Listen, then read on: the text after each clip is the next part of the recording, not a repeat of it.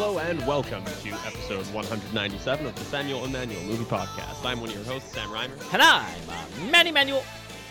So today we got, we actually didn't talk about this off air, Manny. Episode 7? Episode 7 of 13? 7. Is that correct? Cool. Yeah. Episode 7 of 13 in our 1993 miniseries. We're talking about the top grossing comedy of the year, which was Mrs. Doubtfire. So we got that going on today.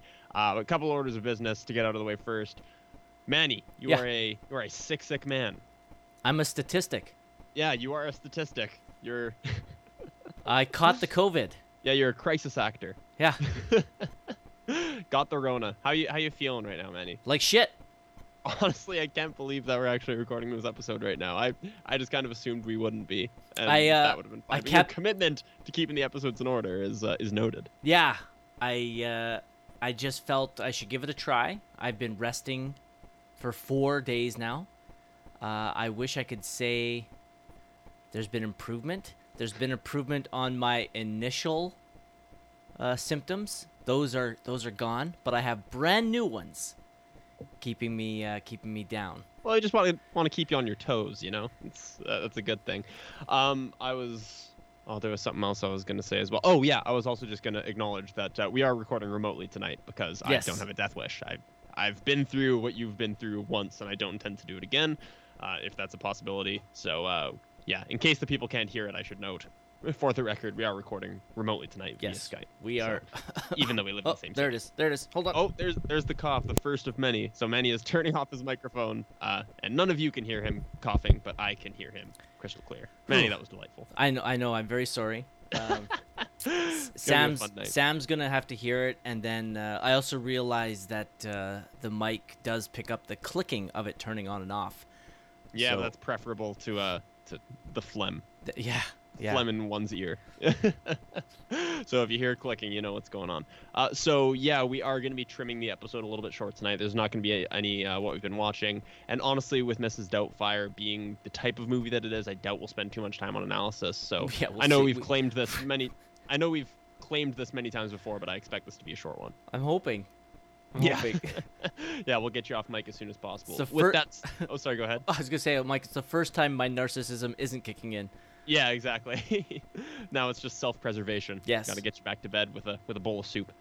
Yeah, so a little bit of a short one tonight. Manny feeling a little bit under the weather. With that being said, there's something I got to talk about. Manny and I have discussed this off air. I do got to add this in here real quick. I want to talk about my friend Reeve Hines, who is somebody that I've known for a long time. I've known him since, I'm going to say we were 6 years old, like grade 1, grade 2-ish. Met Reeve. He was a year younger than me. He was one of my best friends for a long time, especially I'd say like grade 6 to grade 11. Him and I were really, really close. I would go over to his house often and watch these really shitty horror movies.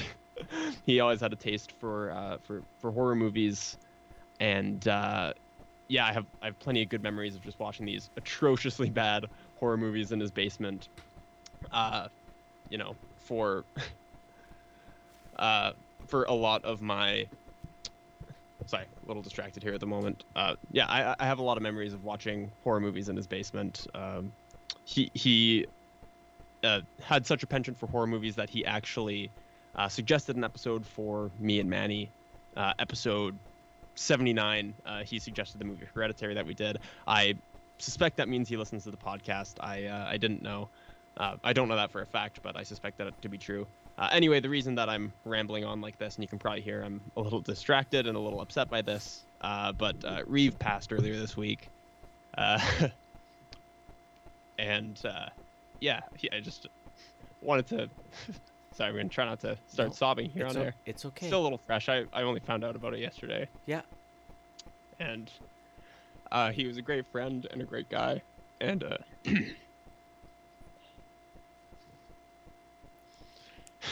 Shit. It's all good. Take a moment.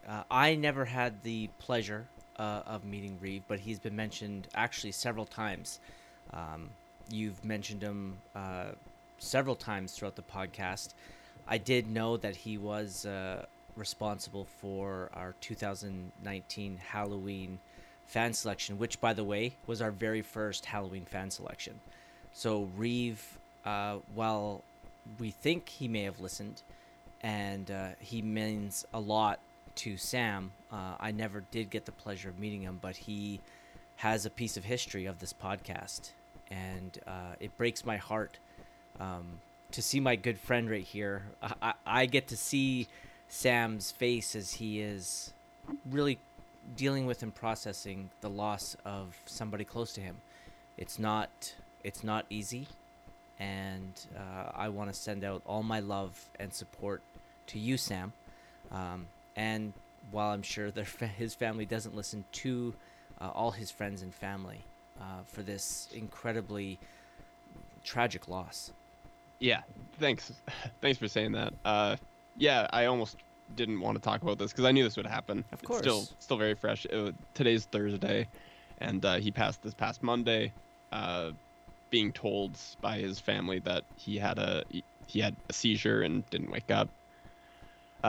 Yeah, so that's kind of tough. I found out about it yesterday from a mutual friend, and yeah, like I said, I didn't really relish the opportunity to talk about it because I know how I am, and I knew that this would happen. But I mean, he was.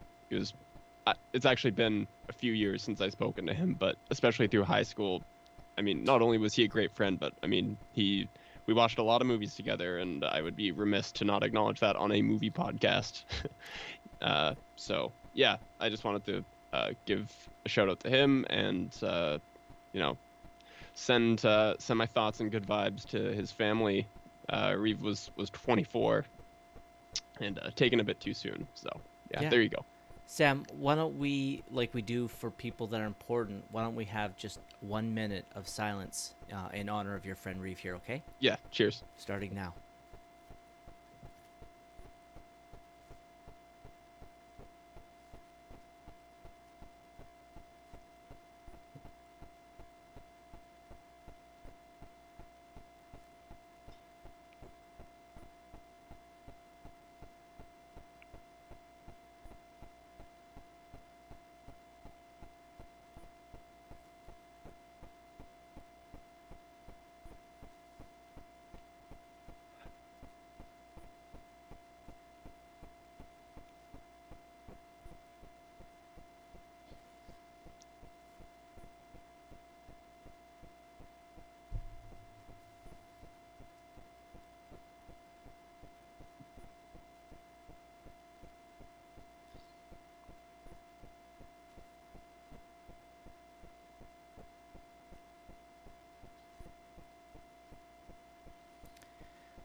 That was in honor of Reeve, someone that means a lot to Sam.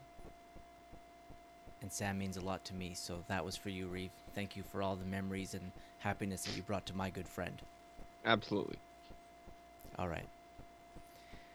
Well, why don't we try to make the world smile?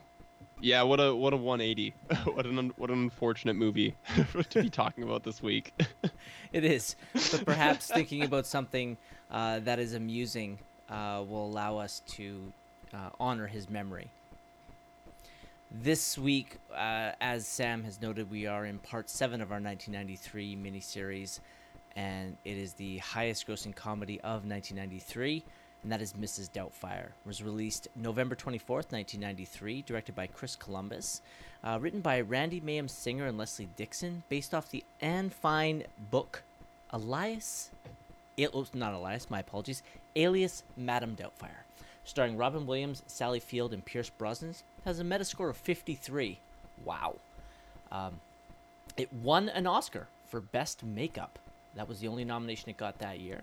It had a budget of $25 million. It grossed $219 in the U.S. It was the second highest grossing film domestically that year.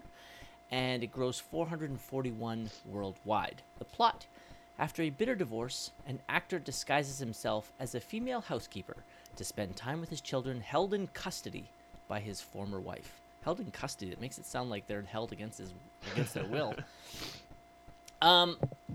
Sam, your spoiler-free thoughts on Mrs. Doubtfire. Yeah, so as I try to recompose myself here, this movie, as most of his do, rest entirely on the shoulders of Robin Williams. So I've seen Mrs. Doubtfire before. This is one that I had watched quite a few times in my childhood. I mean, this is the type of movie that's on TV all the time, and I feel like this is the kind of film that is important to a lot of people, and the kind of movie that even people my age and younger have passed along down the generations. Like this is a very well-known comedy, and especially with Robin Williams passing a couple of years ago. I guess that's getting to be quite a while ago now. What was that, like 2014? I was gonna say, yeah, around there, 2014. Yes, wow, coming up on 10 years since Robin Williams. Wow. Yeah, but as with most of his movies, the success or failure of this movie, or your enjoyment of the movie, basically hinges entirely on whether you're a fan of Robin Williams' comedy style. I very much am.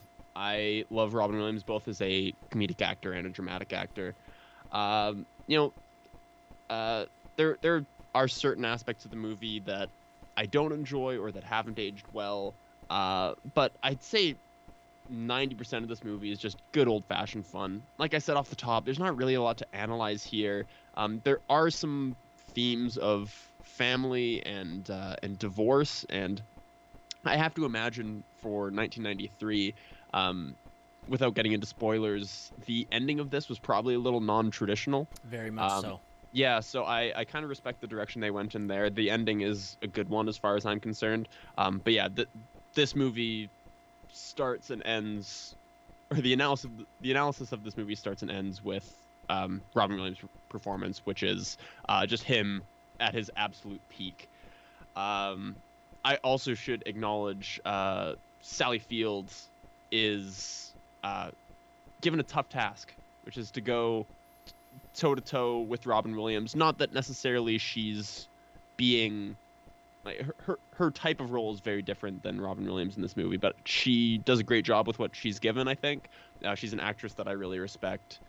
She's sort of the straight man in a lot of their scenes together, and she has kind of a thankless role of being the bitch mom. Mm-hmm. The one who shuts down the fun, the one who's responsible, the one who's providing for their family when Robin Williams' character can't hold down a job.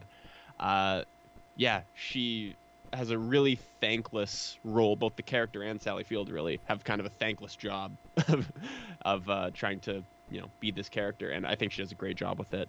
I think the score from Howard Shore is pedestrian a little bit. It's just a standard 90s score. I barely notice it. I honestly don't even have a note on it. As far as the music in this movie is concerned, The soundtrack. Yeah, the soundtrack, on the other hand, is quite good. I've actually got a good story. There's at one of my previous jobs, there was a girl that we hired who, this was maybe 2 years ago. I want to say she was probably about 17 years old, and we were playing music over the PA at work, and "Dude Looks Like a Lady" by Aerosmith came on over the PA, and she did not turn to me and say, "Is this Dude Looks Like a Lady?" She turned to me and said, "Is this the Mrs. Doubtfire song?" And so that song, I think, is, for a lot of people, completely intertwined with this movie, as famous as it is on its own. So yeah, but anyway, this is a movie I really enjoy. I've watched it several times. Robin Williams is hilarious. I'm sure we'll get into some of the specifics of his performance, but you can really tell when he's on script and when he's just been told to go. And in both aspects, he does a great job. So there you go. This is Doubtfire. I don't remember if I saw this in the theaters or not. I would have to think that I did, because it was such a massive success. I've always liked this movie, and you're right. As a lot of movies with Robin Williams in it, it really boils down to how much of him do you enjoy. Now, as we know by other films that we've reviewed, and perhaps even other films in his filmography, he does have a nice range. But when he's doing his comedy, it's whether or not you like that manic style or the improv style that he provides will basically help decide if you're going to enjoy the movie. Mm-hmm. The fun thing about watching this, and because I'm itching to do a rewatch of The Birdcage is how incredibly different the two are. And in here, watching him in here, you can see him in the Nathan Lane role in The Birdcage. Totally. But so thankful that he's not. I'm so thankful that he's Armand, because taking away Nathan Lane from that movie would be a travesty. That it would. We talked about it. We've never done an episode on The Birdcage, although we've talked about it. And you and I have discussed it many times privately and briefly on air. Yeah. And it's not often that Robin Williams gets shown up in his own movies. Yeah. Might be the only time. I agree. Yeah. And Nathan Lane outperforms him in The Birdcage. Yeah. I'll flat out right now, I think The Birdcage is my leading contender for next year's anniversary episode. I think that'd be a good one. Yeah, we've talked about it a lot. Yeah. But this movie always kind of, I guess, hit a little more for me because I am a child of divorce. And as am I. As I would say quite a few people are. Yeah, more and more common. Yeah, sadly. And then I'm like 100% sure this is the first time I've watched it since I've had my divorce. And so while watching the movie throughout my life, I was always kind of looking at it from the kid's perspective. This was the first time I started watching this movie from the parents' perspective. And I have a lot to say on that. Okay. Yeah, the score is forgettable. I didn't even notice it. Yeah, it's just a typical 90s score. Just very bouncy and light. Yeah. The soundtrack the song choices are great. They're just a little too on the nose. Yeah. They're Well, I was reading, I'm sure you probably saw the same thing, but I was reading that the writer claims this movie would not exist without Dude Looks Like a Lady. Like, it pretty well just draws inspiration directly from that song. pretty much. Why don't we get into the spoilers for Mrs. Doubtfire? Yeah. Why don't you take us in, Sam? So we're about to spoil this classic comedy. I don't think that's out of line to call it that. This classic comedy, which is 29 years old. You've been warned. About to spoil it. 3, 2, 1. Go fuck yourself. Manny, where to start? We start off with an opportunity and one of many opportunities for Robin Williams to show off. And this is where we learn that Daniel is a voice-over artist, and he's doing voice-over work for a cartoon. Mm-hmm. And we get to see his range in voices. And then most likely he got to kind of do whatever he wanted to do when he goes off script from the script inside the movie. Yeah, ironic that in the opening scene he's immediately chastised for going off script. Mm-hmm. But like that's what he's known for. Like that's what Robin Williams is known for. But the character Daniel Hillard is not given the same leash, let's say. Yeah. Well, Daniel Hillard's not quite the same level of actor that Robin Williams is. Amen. Not many people are. No, very true. But we also set up that he is anti-smoking. So, and he's very conscious of the messaging that this is giving to kids. So it also sets up that while he's not the most financially successful father, he is a very doting and caring father, because he doesn't want his kids to watch the very product that he is putting out there. He goes and picks up his kids. They have a secret birthday party because Mom said the son couldn't have one. And this is red flag number 1 right here. Parents have to have a united front. United front. I was just about to use that term as well. It's got to be two acting as one. Yep. Even if you disagree, you have to have a united front. You guys can disagree, just never in front of the kids. Whichever one of you is against whatever they're doing, they just got to shut it up. Because if you have parents contradicting one another, it will, 1, confuse the child, and 2, allow the child to play the parents off one another. Because kids are manipulative. Kids are psychopaths. Yep.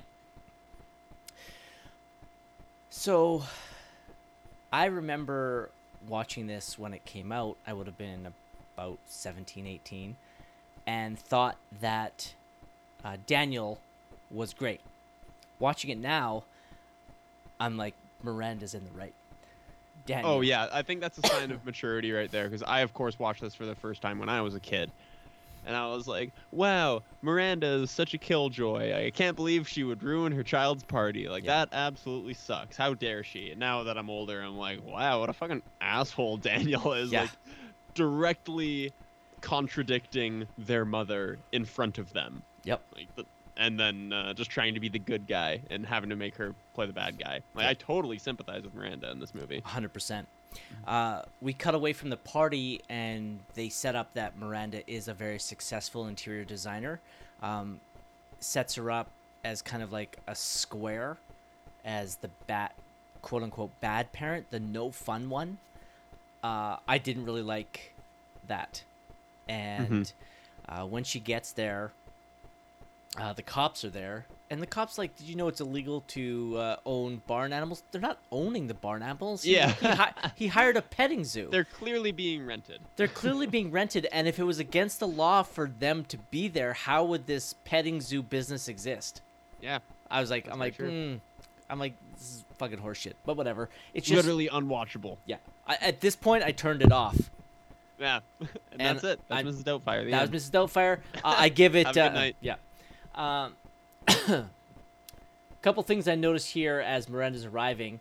That horse starts to eat the cake. That can't be good for the horse.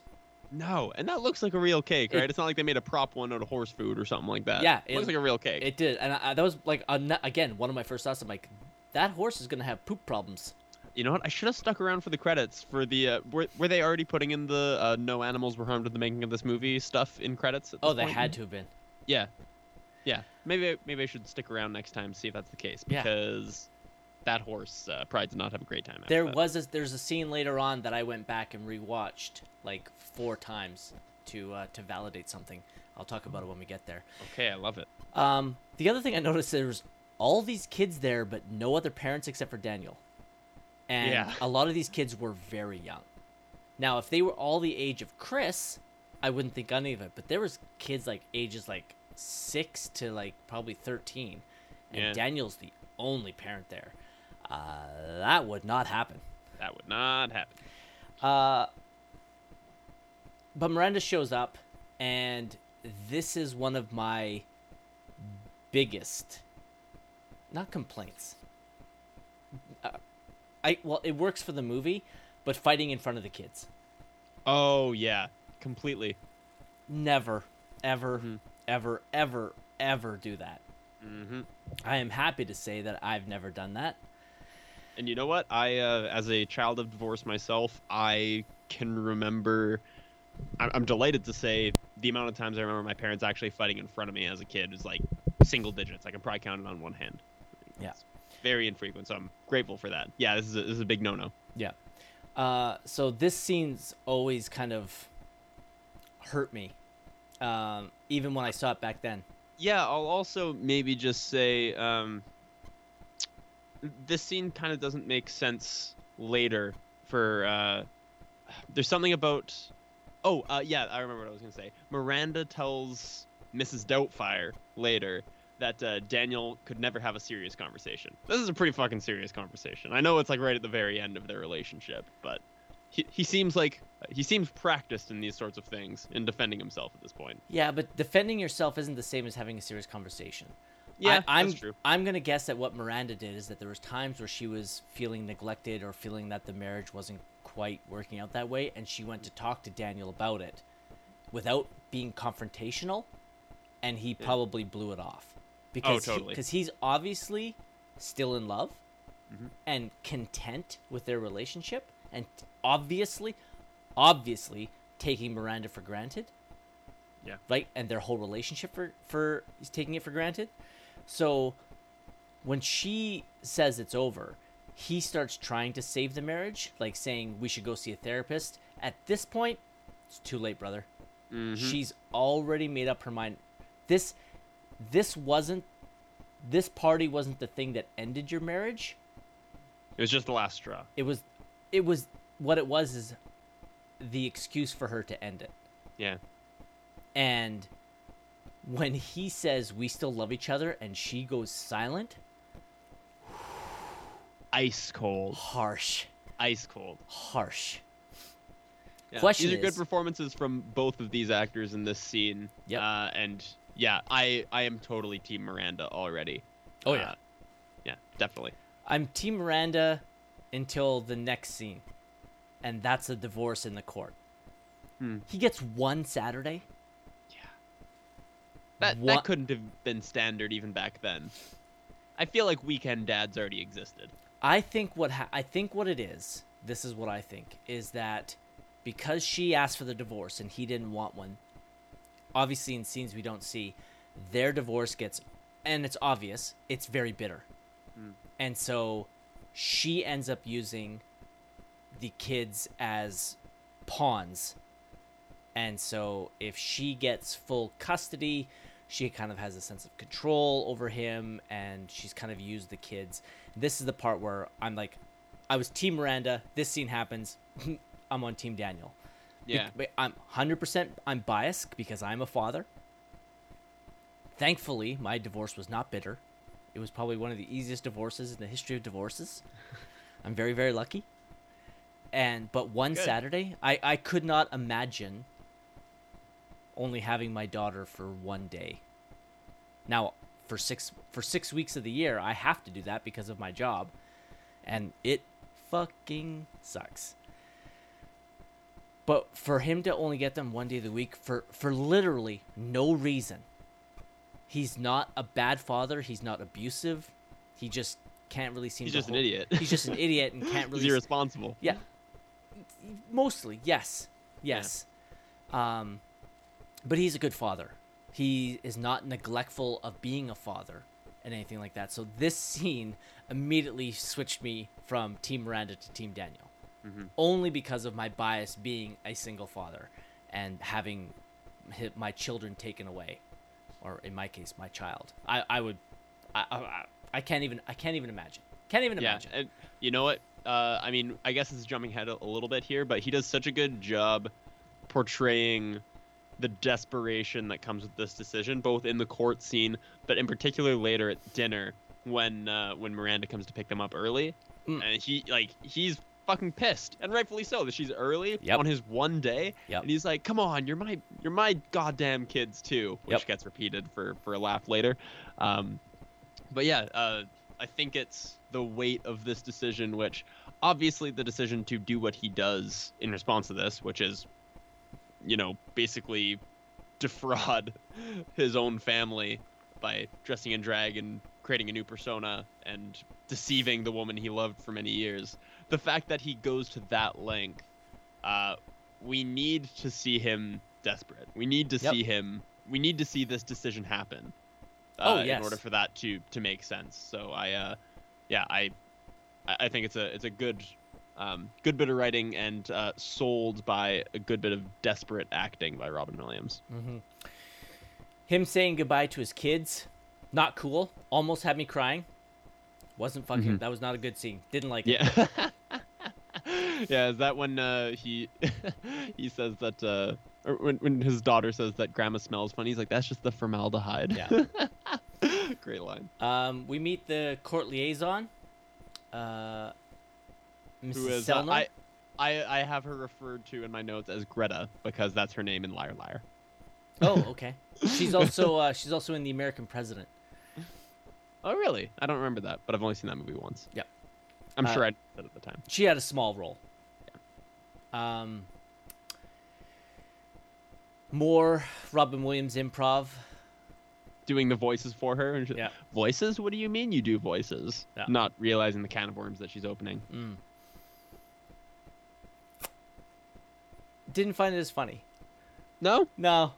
I think it's because I like some of it. Not all of them were hits. 100% I can tell you that I laughed my ass off back in 93. I think Yeah. I've just seen this movie too many times where I'm just like, I know it's coming. But if you haven't seen it, I think, and especially if you're a fan of Robin Williams, this definitely played for laughs. 100% laughed in the 90s, not laughing in the 2020s. Yeah. Again, they just set up that he truly loves his kids. While he's joking around, he makes it abundantly clear that he's willing to do whatever it is. We now meet Stuart, Yeah. played by Pierce- the Brosnan? strikingly handsome Yeah. Pierce Brosnan. Yeah. I guess, was he already in some Bond movies at this time? Nope. This is 2 Yeah. years before he becomes Bond. Hadn't been yet. Hey, okay, yeah, that makes some sense. What's going on with his accent in this movie? That's his voice. Is it? Yeah. For some reason, at some points, it feels like he's trying to be American. I'm not sure. Oh, really? Yeah, I wasn't quite sure. Like, he definitely, his accent sort of seeped through. So there's a line somewhere in the middle when he's like, "Oh, I was born in the UK. What part are you from?" I thought the implication there was like, I was born there, but I moved here a long time ago. Oh, I did not pick up on that at all. Oh, okay.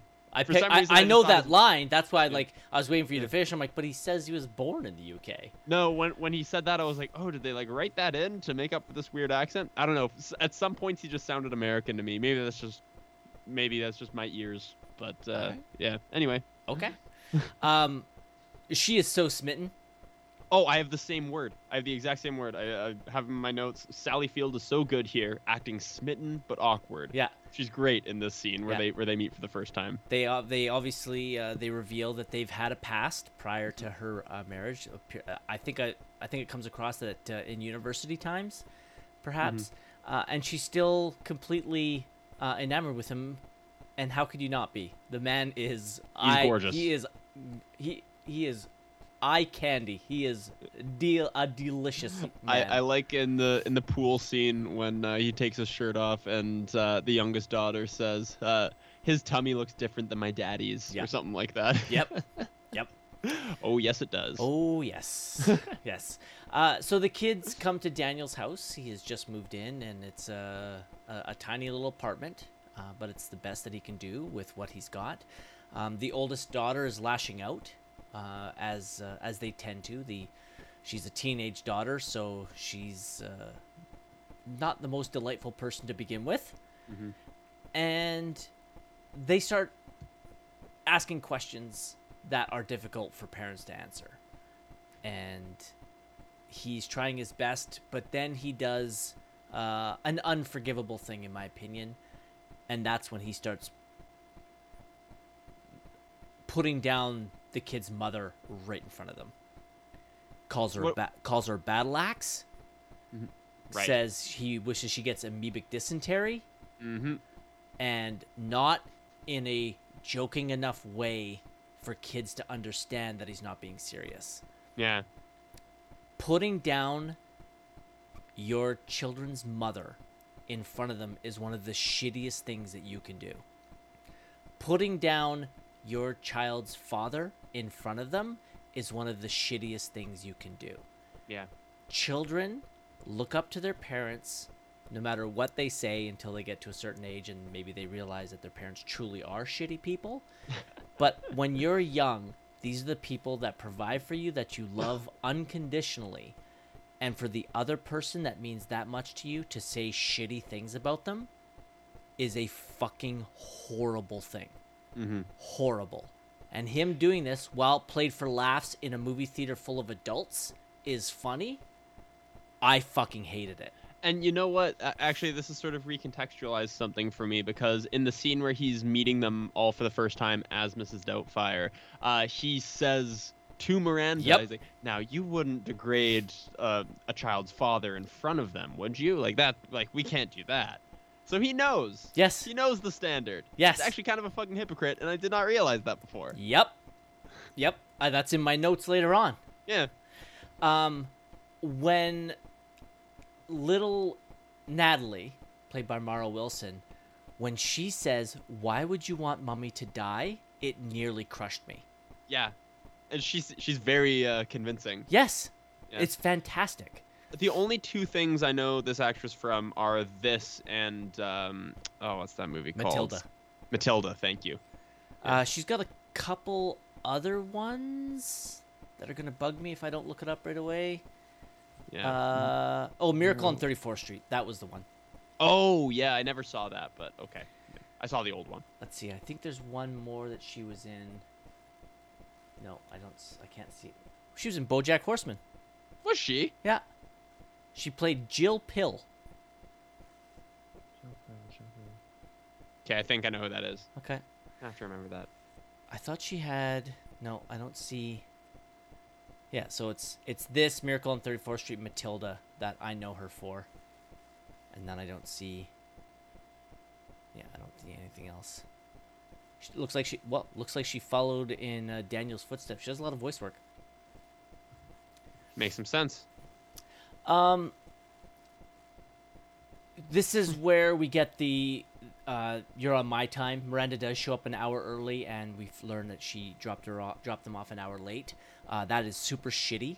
This is one of the first great acting scenes from Robin Williams, and I like first great dramatic acting. I mean, this is that kind of bullshit is very passive aggressive. Yeah. When it comes to custody stuff, so him saying you're on my time, these are my goddamn kids too. I get it. She comes up, she reveals that she's placing an ad because she wants a housekeeper. Daniel then offers to take the kids, and she's not open to the idea. So she's here again. This is where it just angers me. There's no reason for Daniel not to take the kids, other than the fact, if he does, we don't have a movie. But he's not a shitty dad. It's not like he's abusing them or anything like that. So the very fact that she's not even open to the idea, even though the fact she's like, I'll think about it, we all know what that means. It means that I don't want to say no in front of the kids. She's using the kids as pawns again. It's such a shitty thing.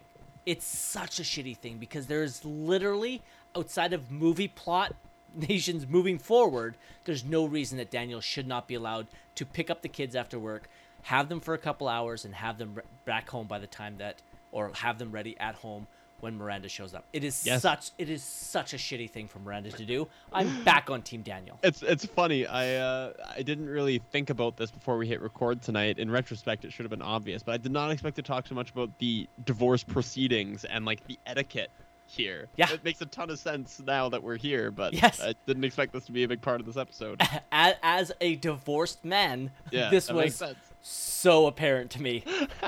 I love it. And again, thankfully, I have not had to deal with any of this. So even though she's not listening, shout out to you, Julie. You give it a for sure. Little Best ex-wife ever. She truly is. She's the best ex-wife I've ever had. This is also where the idea comes for Mrs. We don't know it's Mrs. Doubtfire, but he sabotages the ad so nobody will call, and he now figures out, I will be the housekeeper. He hasn't quite finalized exactly how he's going to get to do this, but we get the fake phone calls, aka another chance for Robin Williams to improv. Yeah, and he cycles through every accent in the bag here, and does he yell for somebody to get back in their cage at one point as well? Yeah, he's allowed basically to just go. And I know that Chris Columbus encouraged this sort of thing. Apparently they did multiple takes of every scene, a couple scripted, and then just a couple with Robin being able to do what he does. If you hire Robin Williams, you hire him for this. Yeah. Like I don't know why you would discourage this. Like, as an example, I doubt Aaron Sorkin would ever have wanted to hire Robin Williams. That's a good comparison. Yeah, right? Yeah. David Fincher would probably not want Robin Williams. Probably not. No. A little too unpredictable. Yeah. A little too wild. Kubrick wouldn't want Robin Williams. People that are very controlling and want I don't think Robin Williams would want to work for Stanley Kubrick either. Yeah, probably not. So yeah, the only, again, just minor things you notice when you're watching a movie for critical senses. it's funny that Miranda doesn't pick up on it's Robin Williams. Yeah, you would think they were married for so long. She's heard some of these bits before, no doubt. Yeah, but whatever. Again, we wouldn't have a movie. Yeah, exactly. Just minor things. So these are all things I've never thought about, but all make perfect sense. I've seen the movie several times. I'm just like, oh yeah. That Couldn't get to my mic in time for that one. My apologies for the cough. So he goes to create. He finally has found the voice, but not the name. He has to quickly look at a newspaper clipping to get the name for Mrs. Doubtfire. Doubtfire. And then he has to go to his brother, played by Harvey Fierstein. Love Harvey Fierstein. Can you make me a woman? Oh, honey, I'm so happy. That's a good line. That's a good exchange. I was actually looking into Harvey Fierstein and his biography a bit. He's won 4 Tony Awards. Really? Yeah. Huh.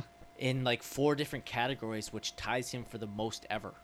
Damn. Yeah, I didn't realize he was so active in theater. Yeah. I did know. Yeah, I was just looking up on his filmography or in his credits just to confirm. I know that he played Edna Turnblad in Hairspray, which is the John Travolta role in the movie. And he's played her on Broadway many, many times. Won a Tony for it. Yeah. Yep. There you go. That's one of the roles. I don't think I have seen him in too much. I know who he is, and I know of his reputation. Yep. He's. I know he was a gay icon in Hollywood before that was a thing one could be famous for, really. Yep. And of course, he's also famous for that very distinct voice of his. Yes. But yeah, I'm looking through his filmography. I don't think I've seen anything. He has a voice role in Mulan, and I didn't know that was him. But now that I know it's him, I know exactly who it is. If that makes sense. Hold on, I was looking at him. He has a couple personal quotes. Can I share them with you? Because I found them incredibly fantastic. Yeah, sure. Okay. These are his quotes, not quotes from a movie. These are actually quotes that he has said. Harvey Fierstein. Yeah. Beware of anyone who says they know. Trust me, they don't. Or they wouldn't have to say that they did. Mm-hmm. Always admit when you're wrong. You'll save thousands in therapy and a few friendships, too. Good. Never be bullied into silence. Never allow yourself to be made a victim. Accept no one's definition of your life. Define yourself. Okay. And that's it. Yeah. Wow. Yeah. No, that's great. He's a very wise man. Yeah. So we get the, I guess, makeup montage as they try to find the right look. We get a very his Cuban look.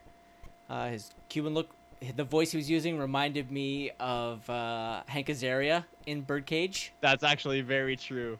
I wonder if Hank Azaria drew any inspiration from that. But yeah, they sound very close. Yeah. And then we see, I think there's an old Jewish woman, and then we get a Barbra Streisand, and then we get Mrs. Doubtfire. This is a funny montage. I know the voices one didn't do anything for you earlier, but this is a good one. This is a great one. This one. Yeah, this is so fun. And then we get a little, again, it's great music. It's too spot on. Luck Be a Lady Tonight is the song. Fantastic. So Mrs. Doubtfire arrives for her interview. The open door reveal, we get to see her in all her glory. I wish I had it. The look of Mrs. Doubtfire and Robin Williams' voice, which for me has a hint of Scottish in it. Yes, that's very accurate. It hit that look, that voice reminds me of my grandmother on my mom's side. Really? Yeah. If I could show you, which I don't have any pictures of my grandmother handy, I could show you, and while they don't look alike, you'd be like, oh, I can see what he's picking up in Robin Williams that he sees in his grandmother. Gotcha. Oh shit. Funny, I was about to be like, it'd be almost weird if you did have a photo of your grandmother handy, but then I looked to my right and I'm like, oh, I have a picture of my grandparents right beside me on my desk. I think I have one right there. Let me see if I can quickly grab it while you talk about Mrs. Doubtfire arriving. Yeah, for sure. So we've just arrived. We've been introduced to Mrs. Doubtfire for the first time, and I think the note that I have on this meeting is that the first meeting is smooth as fuck from Robin Williams. He's got an answer for everything. He's so quick on his feet. This part of the movie is definitely scripted, but I just mean the character that he's playing is so quick and so smooth, and already seamlessly transitions into this role. I somehow find it difficult. Maybe I shouldn't. Maybe his kids would be suspicious off the bat. For some reason, I just feel like he looks too much like Robin Williams. Maybe that's because I'm watching as an audience member, not as a member of this imaginary world that's been created. But in my head, he just looks way too much like himself in spite of the makeup. It's also kind of funny here that when he's introduced, he is towering over everybody in this movie. Yeah, how tall is Robin Williams? Yeah, he is towering over every single person in this movie, and he's notoriously short, right? I'm not making that up. I don't think, Manny, that Robin Williams is like a super short person. I'm gonna guess 5'6". 5'6"? That's a good guess. I'm not even gonna counter guess because I'm gonna be wrong. Will that give me his height? 5'7". 5'7". Look at you. I mean, that's bang on and Price is Right rules. Very close to going over. All right. Let's see if I can. Oh. How's it coming on the grandma picture front? Hold on, let me maneuver back over to the Skype window while you have that up. Okay. Oh yeah, come on. That's Mrs. Doubtfire right there. That's a spitting image. Yeah. That's perfect. Now that I have the actual picture, I'm like, yeah, he looks a lot like my grandmother. That's so funny. She's no longer with us. Yeah.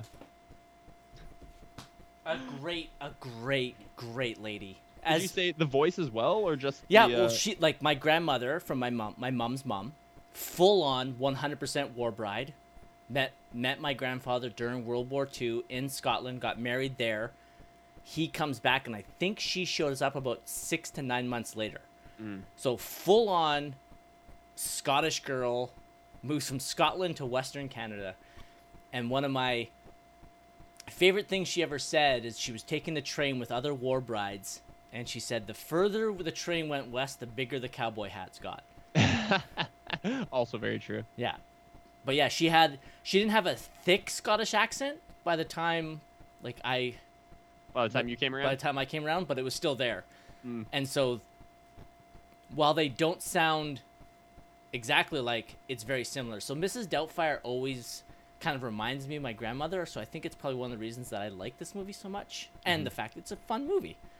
And I think Mrs. Doubtfire's accent is not entirely accurate to one region. Like when Pierce Brosnan calls her out for kind of having a mishmash accent, he kind of has to think on his feet. He's, I'm kind of from all over, you know. So, there's probably inspiration from all over in there for sure. So you did mention here is where we mentioned earlier. This is where he calls out talking shit about the dad too, right? Yeah, which is unfortunate.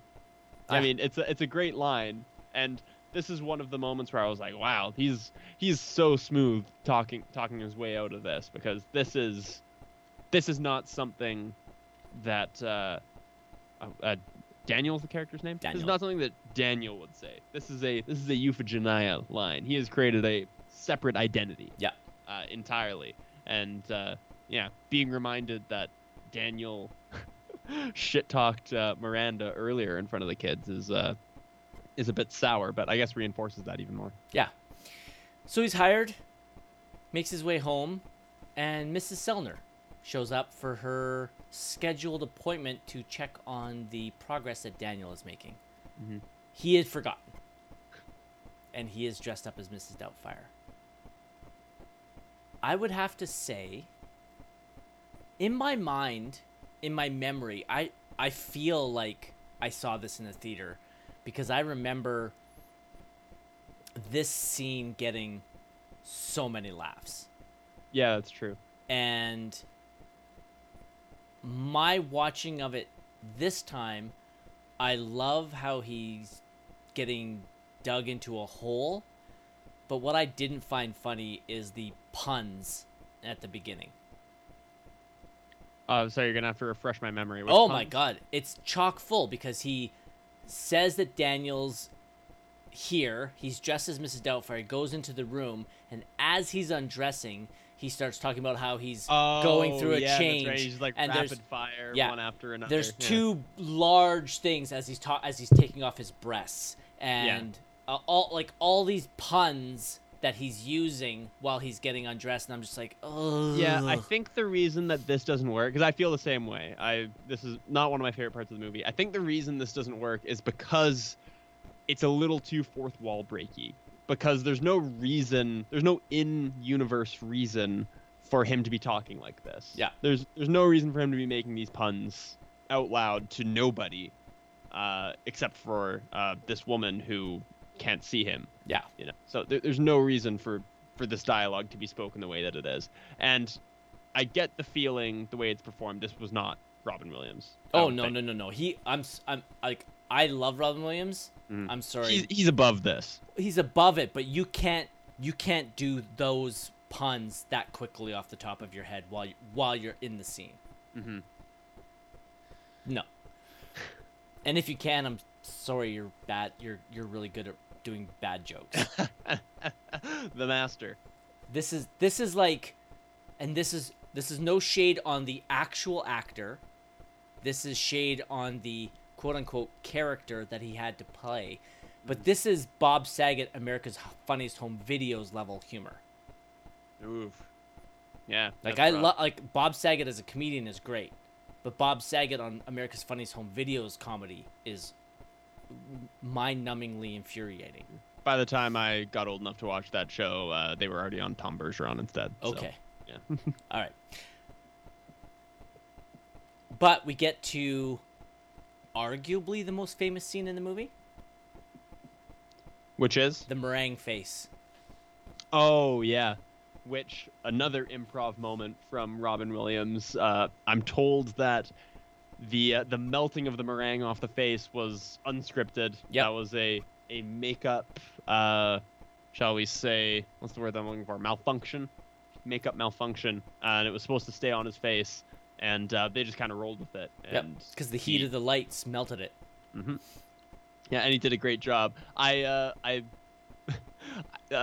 editing of the scene and the writing of the scene is really good here, because he's lost his face completely. We've seen it fly out onto the road and get run over. There's no recovery, and he needs to think quick on his feet.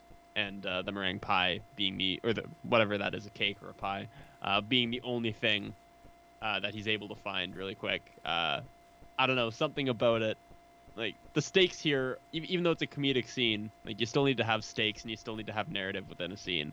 And honestly, the journey of him trying to find some way to hide his face is awesome. Oh, totally. Yeah. Hello! That's how we should open the episode. We should. Hello. So Mrs. Doubtfire is at the house her first day. She sets the rules. She makes the kids do the cleaning. I can assure you that they would rat her out for this. Oh, yeah. There's no way that Miranda wouldn't find out that the kids did the cleaning and not Mrs. Doubtfire. Yeah, but would Miranda really care? Like, Mrs. Doubtfire kind of has presented herself as maybe a hard ass is strong, but as somebody who has rules and standards, right? And I think Miranda probably doesn't really care as long as it's not her being the bad guy. That would be my suspicion. It's fair. It's fair. But I'd be a little upset that I'm paying a housekeeper to make my kids clean the house. Yeah, fair enough. Yeah, fair enough. Daniel trying to cook.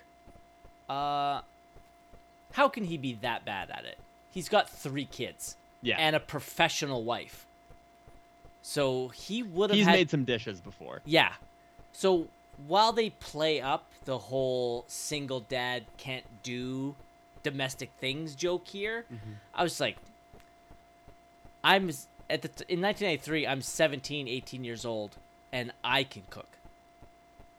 I can't cook the extravagant meal that he presents, that he orders out for, but I'm not having that explosion over on there. I'm not grabbing a hot pan with my bare hands. Like, I get that it's played for comedy, but at the same time, I'm like, he's a dad. I would love to be able to tell you, Manny, that I'm head and shoulders above this, that I'm the same thing. I'm far above this. I mean, I'm better than this, but, like, that's about the only bar I can pass. I'm a terrible chef. It doesn't even matter. I'm getting better. I'm getting better. That's great. We're improving. Perfect. But yeah, terrible. Perfect. He orders a dinner, whatever, sets up. Pre-dating, skip the dishes. Yep. What I do like at the end of this scene as he's leaving is Lydia coming out and apologizing and admitting that she's pretty messed up over the divorce. I love that scene. I love it a lot. Where he tries to send her back inside. Oh, no, dear, don't come out here or get a chill or whatever it is that he says. Yep. Now we get the... I guess, well, it's famous. The montage. Dude looks like a lady. Which, by the way, it seems like the third montage that we talk about is a good time to acknowledge that what was the deal with the 90s and montages? It was just in everything. This movie is a great example of it, as well as my go-to example for a 90s movie that's chock full of montages is what the hell is going on with Rocky IV? I know that T-Bone is, I think... That's 80s. Is it 80s? Oh, I thought 1990 exactly. I mean, the point remains, just with it being... it's 85. Shit. Okay, I am off. The point remains, the same era. It's just like there was a while there in, I guess, the 80s and 90s. If you want to throw montages in the 80s, I'm 100% on board. Yeah. Trust me, I won't argue. 90s, I don't feel they were as bad. Okay, fair enough. But it just seems like there was a period in Hollywood history when everything needed to have a montage in it. Or like several, because this is number 3 in this movie, and there's at least one more, I think. Maybe not sure. Anyway, there's 3 in this one, and then Rocky IV is always my go-to example, and I can't believe I got the year off by 5. It's ridiculous. I thought 1990. I was like, Rocky IV is not 90s, my friend. That was easy for me to pull out that one. Yeah, well, it's maybe I'd have an easier time getting it if it was remotely rewatchable. It's just a terrible movie, and T-Bone, you can quote me on that. Shots fired. It is T-Bone. I'm not misremembering that, right? No, T-Bone loves Rocky IV. Oh, right? yes. Favorite movie? Number 1? No. But like top 10. Top 10? Hold on. Yeah. Let me find out.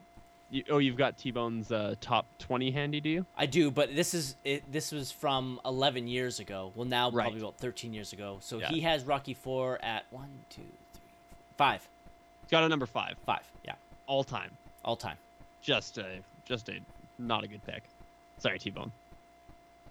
The rest of his movies. Huh. Oh, one of his other movies, montage heavy, and references that it's montage heavy. Which is? Team America World Police. Oh, yeah. Okay, that's different. That's self-parody. That's calling it out. Number 1 is Good Will Hunting, right? Yeah, and you know number 2. Do I? Yeah. It was his first pick for the Manny Movie Club. Oh, is it, no, what did T-Bone pick? Was T-Bone Life as a House? Yeah. Or was that it was Life as a House. Just also not a good movie.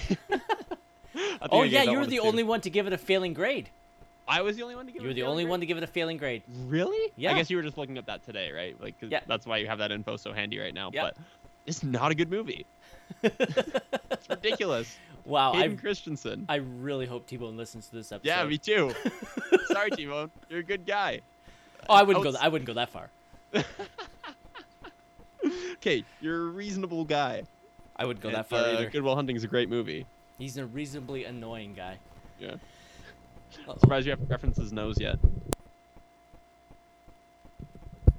I'll withhold. Wow. He's a little bit of restraint. He's been nice to me this week because I'm sick. That's so nice. So, Stuart comes over. Daniel starts attacking Stuart verbally as Mrs. Doubtfire, and starts laying the starts laying the groundwork or foundation for sabotaging Miranda. Mm-hmm. This is super shitty. Yeah, are you talking about when Miranda comes to him for advice and he says he's saying complete lifelong celibacy? Yep. Or whatever. Yeah, that's, even though I get it, it is just immature. Yeah. And a little much. I feel like this would be like a red flag for me as Miranda. I'd be like, wow, this woman's like really fucking old school and crotchety. Yeah. Yeah. But whatever.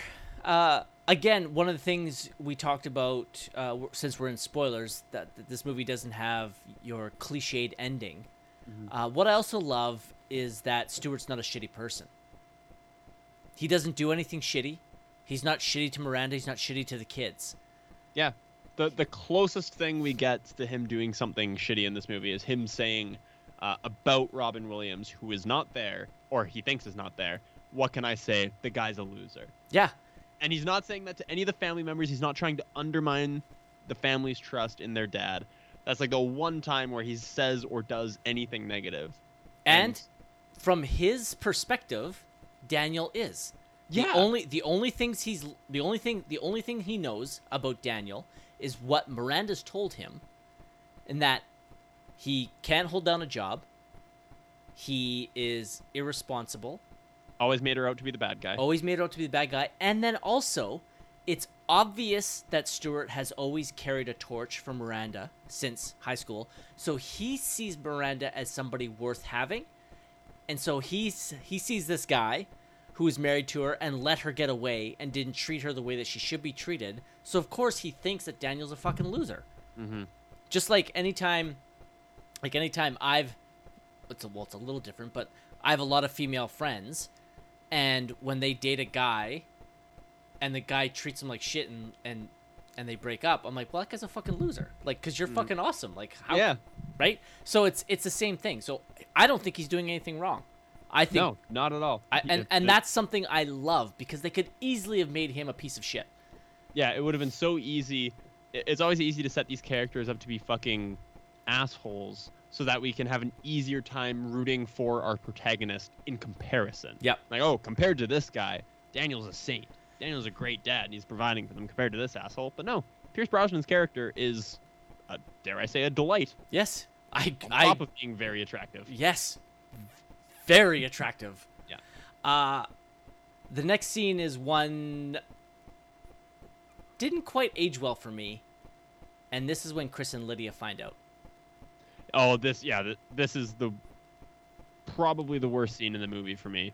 It's the worst scene in the movie because it hasn't aged well, but it also doesn't make sense. Mm-hmm. And I don't know if you thought of this, but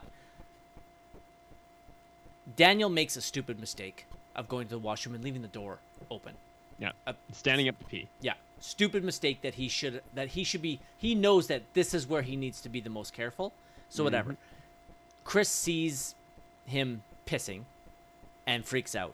Him running to Lydia and saying he's a she, he, she. I won't lie, made me giggle a little bit. It's a great delivery from that actor. Mm-hmm. What bugs me here, and I love, so it's revealed that it's his dad, that it's their dad. They kind of are obviously a little freaked out by it. But Chris's reaction to his dad wearing those clothes and being either, however you want to put it, either homophobic or transphobic, whatever you want to put it, obviously shitty in today's thing. But what doesn't make sense is that Chris has a gay uncle. That is true. Robin Williams' brother is gay and living with another man that he is referenced as Aunt Jack, which, cheap joke, but whatever. Mm-hmm. So he's had a gay uncle in his life the whole time? Unless Chris is a completely shitty person, which this movie has not presented in any way, shape, or form, there's no reason that he should be feeling this way. Zero. That is entirely true, and I did not pick up on it. I did pick up on Chris being shitty, 100%. Yes. This character did not endear himself to me, really at any point in the movie, but in particular here. I was not Team Chris in this scene. But yeah, putting into perspective that he has like a gay man prominently in his life. Yes. And then he acts like this towards his dad for wearing women's clothes to be closer to him. It's just like, I know we already acknowledged that children are psychopaths and are just generally shitty people, but it's worth acknowledging again here. Because this is low. Yeah, this is it. His reaction to this didn't sit well. Mm-mm. Again, both from obviously with today's lens on, but also because of his fucking family. Mm-hmm. He has a gay family member, so it doesn't sit with me. So, least favorite scene. Fine. Yeah, I'll throw that out there as well. Dinosaur show. Robin Williams, go. Nope, not here. Oh. This is where this isn't where he goes on the closed set. This is where it's being filmed. Oh, you're talking, the original host. Yeah, the original host, which, I'm sorry, there's no way that this show would be on for 25 years. No way. Unless Maybe on some terrible local network. Public access. Yeah, public access is the word I'm looking for. But probably not in San Francisco. Not a chance. Yeah. So, but whatever. It sets things up. So he rips the show to the head of the studio, apparently, which is funny that he works there and doesn't know what the head of the studio looks like. Mm-hmm. But fine. Makes for a fun little joke you see coming from a mile away. Mrs. Doubtfire is back at the house. Her and Miranda have a deep talk, and they start talking about Daniel. She starts opening up to Mrs. Doubtfire, and then she starts talking about how it's here that you mentioned earlier. This is where she talks about how Daniel couldn't open up to her and wouldn't listen. I think this is one of the highlights of the movie. Mm-hmm. Personally, I think this is great work by Sally Field, and this is the first glimmer, I think, of a character arc that we see from Daniel, where he, even though he's being Mrs. Doubtfire in the scene, he's listening to Sally Field for probably the first time in their entire history together. He's listening to her and acknowledging her concerns and her feelings, something that he was never able to do by himself. And of course, it took becoming a woman and becoming a different person to be able to show this side of himself. So yeah, I think this is one of the best scenes of the movie. It's super well acted and super well written, and I find it very heartwarming. Yeah, I agree. Stu invites them to some type of country club pool, I guess. That has some type of exclusivity membership to it. I don't know. Okay. I don't know. It didn't look that impressive to me. But what was impressive is Pierce Brosnan doing that dive. This is what I rewound 4 times. To see if it was actually him? And it's him. Yeah. I can't find the cut because they shoot this perfectly to make you think it could be a cut, and then they show you it's not. So there's a shot from far away where you see Pierce Brosnan up on the diving board, full thing, so you can see the whole thing. Then it cuts to them for their reaction, and then it cuts back to him close up, so midriff only, and immediately I'm like, okay, it's not him. So you only see like head to midriff. But then it goes to wide shot, and you see it's him up there diving and doing the flip, all in one take. What a weird way of shooting that, though. Like, if the point of having somebody do their own stunt is that you can have them in camera the entire time and just have a wide shot. Hey, look at this guy doing this thing. Like, why add that edit in? Doesn't make sense. I don't know. To show off his body even more? I don't know. I mean, fair enough. But I rewound it 3 times to make sure that it's him, and I'm going to go 99% positive it's him. Good on you. Good on you, Pierce Brosnan. So, and it's... Do you remember that? He does like 3 fucking flips. Mm-hmm. Like, not like the kind of like backyard pool flips that dudes do. Like, he had... No, like what you would actually see somebody who's remotely athletic do. Yes, I was like... You know, unfamiliar territory for you and I, I'm sure. Oh, so besides, and I'm not even talking about the character of Stewart. I'm talking about Pierce Brosnan. So besides the fact that you are incredibly rich, incredibly handsome, and incredibly charming, you're also athletic, you can go fuck yourself. Yeah. See, they didn't have to make the character a bad guy to make him hateable. Yeah. I hate him. We are definitely relating with the protagonist in this area because, yeah, the movie does a good job showing you everything through Daniel's eyes, and it's so easy to be jealous and hateful of Stewart. Yeah. 'Cause he has everything. Yeah. He's great. I hate him. So we get the reoccurring jokes of Mrs. Doubtfire constantly throwing jabs at Stewart. And he starts to get drunk. He's invited to go swimming and obviously cannot. I wonder if he ever, not that he would ever obviously get into a swimsuit in this getup because it would be impossible. But there's a couple scenes where he's shown on the bus and his stockings slip down. I wonder if he ever considered shaving his legs, even though he wears stockings the whole time. Yeah, commit to the part, man. We all know that, or I shouldn't say we all know, but it's for people my age that grew up with Robin Williams, it's widely known that he is an incredibly hairy person. Oh, yeah, for sure. So I'm sure for the character of Daniel, who is Robin Williams' body, the idea of shaving your legs would be a daunting task. And then, of course, obviously, you still have your life as Robin Williams, or as Daniel. So, yeah, you wouldn't want to shave your legs because being out in public as Daniel explaining why you've shaved your legs would be more difficult. Okay, it makes sense. I take it back. Okay. I take it back. We got to the bottom of it. I worked gang. through it. We got there. But he starts getting drunk, which sets up what happens later on at the Bridges restaurant. I like it at the pool, by the way, when he refuses to go in. Stewart, I think, pats him on the shoulder, and he has this great under-the-breath delivery of, "Touch me again and I'll drown you, you bastard." Yeah. Gets drunk, kind of hits on a girl a little bit, kind of forgetting where he's at and what he looks like. Yeah, a little bit of foreshadowing. Yeah. Then this is what you mentioned earlier, he's eavesdropping on Stu. Not on purpose, but he just sees Stu coming over and hides behind the tower of fruit. And we hear that Stu's a good guy.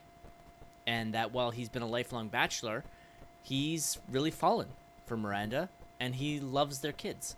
Yeah, in a lesser movie, this would be the scene where he's like, "Yeah, I'm just gonna fuck this girl and don't care about her kids and yada yada yada. I'm a terrible guy." That's where we'd get this scene in a lesser movie. I do have some notes on what the original plan was for this character later on. It's a nice departure from the cliches, and this is where we get another one of the famous quotes from the movie that I have misquoted forever.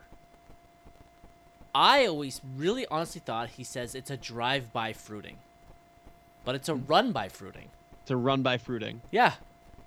That's a famous line from this movie? Oh, for me it is. Yeah. Again, I was not even alive when this came out, so I'll take your word for it as far as the cultural impact is concerned. Yeah. But it's not, like, I would say it's probably top 5 lines. Mm-hmm. I don't think this is an overly quotable movie. Like, I have a lot of quotes, but I don't think this is a movie that you are often referencing quote-wise. Yeah, I feel like, that's probably the case with a lot of Robin Williams comedy and comedic performances, just because he's so rapid-fire, and the stuff that he says often isn't as funny as the way he's saying it. Correct. So it's just like, why would you quote something at half speed from the original, which is mostly funny because it's fast. Yeah. But yeah, I just want to acknowledge that I was like, as it was happening, I'm like, haha, drive-by fruiting, run-by fruiting? Motherfucker.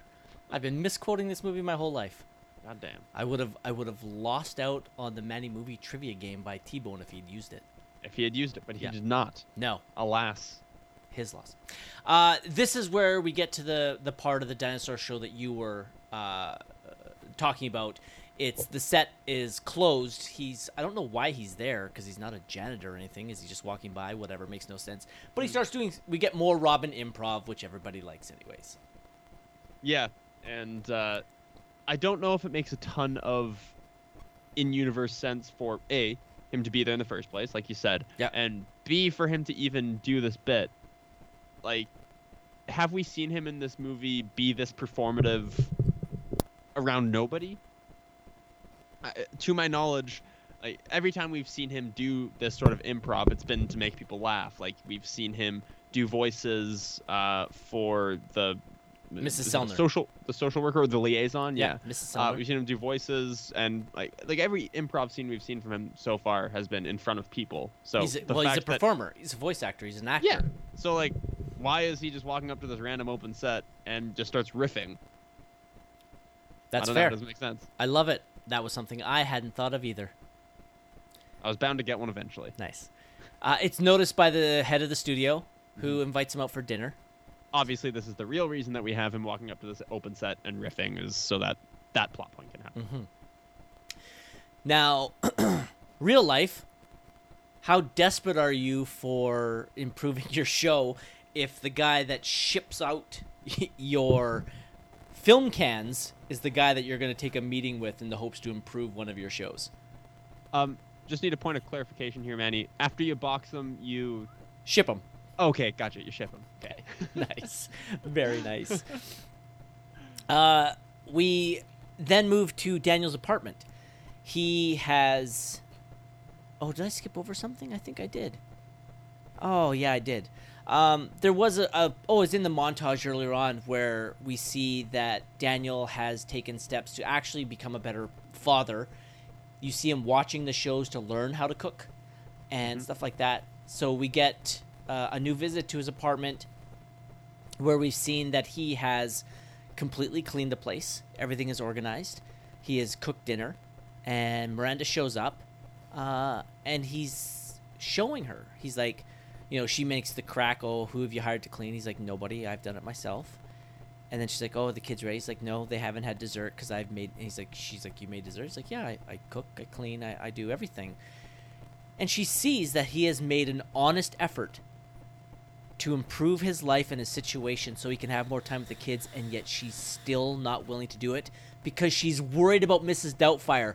This is the shittiest thing in the world. Dick move. These kids want to spend more time with their father, and you're like, I can't take their time away from their housekeeper. Yeah. Are you fucking kidding me? Team Daniel yet again. Yet again. Yeah, I love that this movie is not shy about having an arc for its protagonist. It acknowledges all of the progress that he's made, which will make it all that much more sweet when his entire charade comes crashing down, inevitably. Yeah, this again just bothered me. I'm coming from a very biased point of view as a dad. Not that I'm fighting for more time with my kid, because sadly I can't take more time because of my job. But like, if I had a job that allowed me to see my daughter more, and Julie's like, nah, she's got this really important time with the housekeeper, I'd be like, yeah, we're gonna need to talk about that. We're going to court. Because that's just not gonna happen. No longer the world's greatest ex-wife. Yeah. You just got taken down a notch, Julie. Demoted. Yeah, demoted Julie. Regular ex-wife. Yeah. You've slipped to number 2. But we do set up one of the funnest parts of the movie, and that's the Bridges restaurant, where he has the dinner and the meeting at the same time. Yes, I believe in the industry this is referred to as the 2 dates to the prom storyline. Why not just call in sick as Mrs. Doubtfire? Like, right? You can't tell me that she would be unable to make alternate arrangements as Mrs. Doubtfire. Yeah. You cannot tell me that. The movie goes to great lengths to show us that he can't make alternate arrangements with the head of the studio. Yep. Fine. That's great. Good to show it. I refuse to believe that none of the members of this family would accept her not showing up for this dinner. Yes. Like, you'd think she'd be able to be like, hey, what if we have dinner another time together? Because I can't. I'm a housekeeper, but I still have my own goddamn life. Yeah. Easy as that. Anyway, have to have it, otherwise this movie doesn't get this whole scene. Yes. This is obviously one of the highlights of the movie, so I'm happy that we go there. Yeah. It's just, we need to... Yeah, suspension of disbelief. We have to have suspension of disbelief. Exactly. Right? Just want to point it out. Mm-hmm. We get a lot more Robin improv here. Him calling out Stu for making a going down payment. Yes. And then I he makes a bunch of other references to sex and Yeah, some like the horizontal mambo or something like that. Yeah. Daniel sabotaging Miranda some more. I'm like, at this point, you have to fully understand and realize you're never getting back together. Mm-hmm. You really need to let it go. And if you were, you're about to have any shred of hope taken away from you. Yeah. Yeah. Shortly. I wonder. There's a great I wonder line. what his end game was. End game? Well, I mean, he was to be reassessed after 90 days, so I guess probably to quit as Mrs. Doubtfire. I guess. And I honestly don't know. Yeah. Maybe that's it. Maybe to quit as Mrs. Doubtfire and leave her desperate for help, so he can come swooping in and save the day. Fair. I like that. Mm-hmm. That's another thing, actually. Miranda calls Mrs. Doubtfire a member of the family, I think a couple of times. Yeah. And this all happens in the span of 90 days, I believe. Yeah. That's awfully fast. Yeah. To accept a stranger as a member of your family. Yeah. I don't know. Can't buy it. Suspension of disbelief, like you say. Yep. He starts getting drunk. He starts falling apart. I love that they have him get wasted for this. Yes. The anxiety that you start to get as a viewer when you see the executive or the head of the studio just go, "Oh, I got you a couple of drinks so you can catch up." And you're like, "Oh, this is about to go poorly." Mr. Lundy. Mr. Lundy, thank you. Yeah. There's also a great line that we kind of skipped past that I want to acknowledge when he's trying to make an excuse to go change out of his Mrs. Doubtfire costume. And he says, "I've got to go take some medicine." And they say, "Oh, well, we have water at the table." "I can't take it orally, dear." Yeah. Great line. The physical comedy that he starts to have here, he gets a little drunk and he walks right into the countertop. Mm-hmm. It's great. He finds out that Stu is allergic to pepper. Or cayenne and pepper. tries to murder him for it. Tries to murder him for it. I find, again, suspension of disbelief. She just puts on a white jacket and walks right into the kitchen, and nobody says boo. Yeah. All of those kitchen workers know each other, Yeah. right? Like, Intimately. Yeah. Because If ever worked in any workplace where you have to work with people closely, these people all know each other. Yeah. Okay, fine. He sits at the wrong table, dressed as Mrs. Doubtfire. Stu starts choking. And what I do love here is that he doesn't really hesitate. He realizes what he's done and does the right thing. I love the visual of him dressed as Mrs. Doubtfire running through the crowd and leaping over tables. Sprinting like a linebacker, just like pushing people out of the way. It's awesome. Yeah. Starts doing the Heimlich. And then the reveal that it's Daniel. And the kid's devastation, especially little Natalie. Yep, because obviously she's the only one who doesn't know at this point, so Yeah. she's shocked and probably irreparably scarred. Yeah. And never able to trust her father again. Uh-huh. Seems like a reasonable conclusion. Sally Field's performance in this scene, again, so good. Amazing. She's towing it's not quite dramatic and it's not quite comedic. It does make me laugh. The way she just contorts her face the whole time is so funny. Yeah. And This really is good. her... But I don't even think it's comedic. Like, it's so genuine. Yes. And so authentic. It's a really good performance in the scene from her. This is her best moment. Yeah. Yeah, it's great. She nails it. We go to court. He gives a very impassioned speech about being a good dad. Yep. The movie no longer is making us suspend disbelief because this is exactly what should have happened at this hearing. Yep. The judge basically tells him, "You're fucking psycho, and I am taking your kids away from you." Yep. As probably should have happened. Yes. Because the best thing about this movie is that, obviously with Daniel being our protagonist, we see what he's doing as crazy as it is, reasonable. Mm-hmm. We want him to be with his kids because we know he's a good dad. But if you are someone looking at from the outside of this situation, this is psychotic. Yes. And so absolutely. the judge's reaction is warranted. And it's devastating. But what honestly, to Daniel's credit, he even acknowledges that. He's like, I can only plead insanity. Yep. The only reasonable explanation for what I did is that not being around my kids makes me insane. Yep. Which, fair enough. What I love here is they show a shot of Miranda who finally realizes that he is a good dad. Mm-hmm. She looks over and she's like, oh, I get it. But a little bit too late. Yep, way too late. Yeah. The verdict he gets is pretty harsh, but warranted.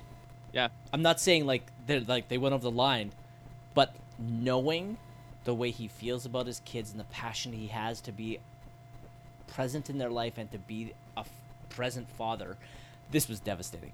You know what? From the moment that Sally Field chews him out at Bridges to the end of the movie, the dramatic acting in this movie really steps up a notch. Like, we get to see, like, this movie begins to separate itself from other feel-good family comedies because you have two super talented actors at the helm of this movie, Sally Field and Robin Williams. Not just for their comedic chops, but like their dramatic chops in the back half of this movie really seal it for me. I agree. The family starts to miss Mrs. Doubtfire, including Miranda, which I guess is odd. Since Mrs. Doubtfire was a confidant yeah. for Miranda, and we see that in a couple of scenes, and she is somebody that Miranda trusts and goes to for advice within 90 days of having met her, but fine. But yeah, I think it would make sense. It is like losing a member of the family a little bit in a super weird, fucked up way. I think I can buy this. I can. She's on TV. Conveniently timed, but whatever. Show's a hit. I don't see how this would be a hit. No. As a kid, I would not want to watch this. One of the least believable things about this movie is that this exec who has seen, who calls this meeting with Daniel Hillard for the sole reason that he's seen him riff and just been able to go and is like, this personality is who I need on my show. And then the fact that that guy wants to erase his own personality and substitute in this woman character who's just a sweet old lady, the fact that the executive would be on board with that is a weird thing. Yes. It's a weird thing. Yes. Because the tone of the show is not much different than what the old boring guy was. Yes. Right? Where I can get that seeing Daniel doing that riffing would up the tempo and the excitement and the energy of the show, but Mrs. Doubtfire is so low-key, it just doesn't make sense. The change isn't that dramatic. It's just a different gender. I don't know. But whatever. That's nitpicking. But Miranda shows up, and Daniel lashes out. Another spectacularly acted scene. Yep. This time, Robin Williams really gets to be the heavy hitter. And yeah, he once again, for I think the second or third time in this movie, just plays desperate so well. He has lost everything that he cares about, basically. Yes, he's gotten this great show, but he's empty. Yeah. He's not able to see his kids at all anymore. It's heartbreaking. Isn't it? No, doesn't he have... He has supervised visits. Yeah, supervised visits, which is... Ugh. Oh. Such a disgusting phrase. It is. Supervised visits. Like, that is... The insult that comes with that as a parent. Yes. Like, you are not fit to be with your children by yourself. Yeah. You need to have your hand held. Oh. So you don't irreparably fuck up your child. That's devastating. They still fight here, and I like it because it shows that we're not going to get the cliched ending. Yeah, it's still... Everything's still so raw. They've both really torn each other apart in these divorce proceedings. Yeah. And yeah, there's no coming back from that. And I'm glad that we don't. This is kind of what I was referencing in the non-spoiler section at the beginning. The fact that the movie recognizes that there's no coming back from this is smart. Agreed. I'm sure you'll probably have a trivia note on this, but the ending for this movie was changed several times. Yep. The ending that we got is very close to the original ending. They switched it to the Hollywood ending, which is they get back together and they all get to reunite as one happy family. And then they realized it was terrible and then switched it back. Yeah. And they were wise to do so because this movie works so much better when their marriage stays finished. Yep. Agreed. So we get the somewhat, I don't know, climactic ending where they have a new housekeeper, and they open the door and it's Daniel. When Natalie says "Daddy," this close to tears. This close. This close to tears. I believe it. And I think this is, I guess for lack of a better, it's overdubbed with Mrs. Doubtfire explaining about divorce and love and how there's different families. Yeah. Very, very nice ending. Yeah. And again, for 93, I'm sure this was very progressive. Yep. I'm sure this was like, wow, families do take on different shapes and sizes. It's not just a mom and dad and kids. Yep. Like, sometimes it's different. Yep. And that's Mrs. Doubtfire. Yeah, easy. I actually, to be honest with you, we spent a little bit longer on that than I would have expected. But, yeah. A lot of that was nitpicking from both of us. As it tends to be. As it tends to be. Yes. All right, let's get to some of the trivia here. According to one biography, Robin Williams decided to test out the believability of his Mrs. Doubtfire character during filming by going as Mrs. Doubtfire into an adult bookstore and making a purchase. He was able to do so without being recognized. He would also walk around San Francisco as Mrs. Doubtfire to see if he could get away with it. During the scene when Mrs. Sellner comes to inspect Daniel's apartment and Daniel, Mrs. Doubtfire, is serving her tea, the icing on his face is melting off. This was not intentional. The heat from the set lights melted the icing on his face, and Robin Williams was forced to improvise the bulk of the scene. Chris Columbus would use 2 or 3 cameras at a time when shooting Robin Williams scenes, uncertain of what the famously improvisational actor would come up with. Columbus viewed shooting these scenes as if he were filming a documentary. Very true. The prosthetic mask used by Robin Williams in the film is actually a prop. The real makeup was made up of 8 separate pieces. Yes, I meant to bring that up at the time that we were talking about the scene where his mask flies out the window. Mm-hmm. That's not a mask. It's not his mask. Yeah. According to director Chris Columbus, Robin Williams improvised so much that there is a PG, PG-13, and R edits of the film, even though it was always intended to be released as PG-13. Release the R-rated cut, goddammit. Yes, please. We need that. Chris, we already talked about that. During the restaurant scene where Mrs. Doubtfire's teeth fall into the wine glass, the cast didn't know Robin Williams was going to do that. And so the reactions on the film were genuine. There's a line in that scene, by the way, that I forgot to acknowledge. He says, as he's trying to fish them out of the glass, he says, "Carpe dentum, seize the teeth." I don't think I've ever caught that line before. It's hilarious. Oh, that's awesome. The address given by Miranda while on the phone with Mrs. Doubtfire is the actual physical address of that house. Okay. Is that wise? People find out addresses of those houses anyways. I guess, case in point, Breaking Bad house, right? Breaking Bad house. The Fast and the Furious house is very popular as well. Okay. What I hear. Same with I'm the... told that please the go ahead. owners of the Breaking Bad house had to put up a fence because people wouldn't stop throwing pizzas onto their roof. Oh, God.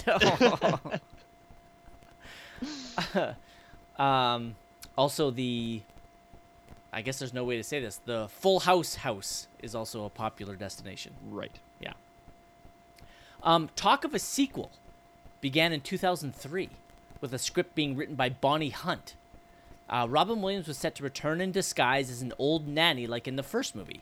Due to problems with the script, rewriting began as early as 2006 as Williams was allegedly unhappy with the plot. The film was expected to be released in late 2007, but following further script problems, the sequel was declared scrapped. The sequel story was originally said to involve Williams, as Mrs. Doubtfire, moving close to his daughter's college so he could keep an eye on her. Serious discussions regarding the sequel reignited in April 2014 with an announcement that Williams and Chris Columbus would be teaming up with Fox 2000 Pictures to produce the sequel. Williams' sudden death just 4 months later ultimately sealed the project's fate once and for all. Yeah. And you just can't make this movie without Robin Williams, as we've established. Yeah. You just can't make it without I him. don't think you need to make a sequel to this. Nope. We are good. And he can't play Mrs. Doubtfire and be close to his daughter because she knows him. Like, it makes no sense. There's no reason for him to be in the get-up because the jig is up. Everybody knows. The actor playing the bartender in the pool scene, the one that's talking to Pierce Brosnan, he's in the credits as Dr. Toad. But his real name is Robert Todd Williams, the half-brother of Robin Williams. Right on. At the time of filming, Sally Field was going through a divorce with film producer Alan Graysman. That must have been a little real. Yeah. This is what you were mentioning earlier. The producers fired the original screenwriter because of an unhappy ending where the parents did not get back together. After several rewrites with a different happy ending, they realized that the original ending was in fact better because they did not want to create the illusion that divorced parents will eventually get back together. They rehired the original writer and went back to the original ending. And the last one, after Robin Williams' death, a lot of fans of this movie and Williams' career flocked to the real address of the house at 2640 Steiner Street and set up a memorial. That's sweet. That is sweet. I like that. Some casting what-ifs. When Anne Fine was approached to make a movie out of her novel, her original choice for the lead role was Warren Beatty.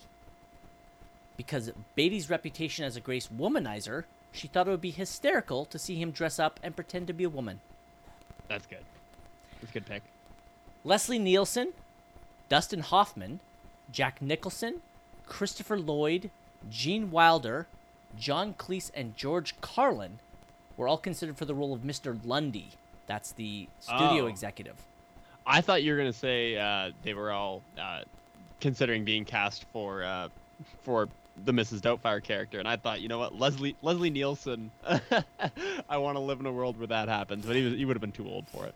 What about Jack Nicholson? Jack Nicholson would have been horrifying.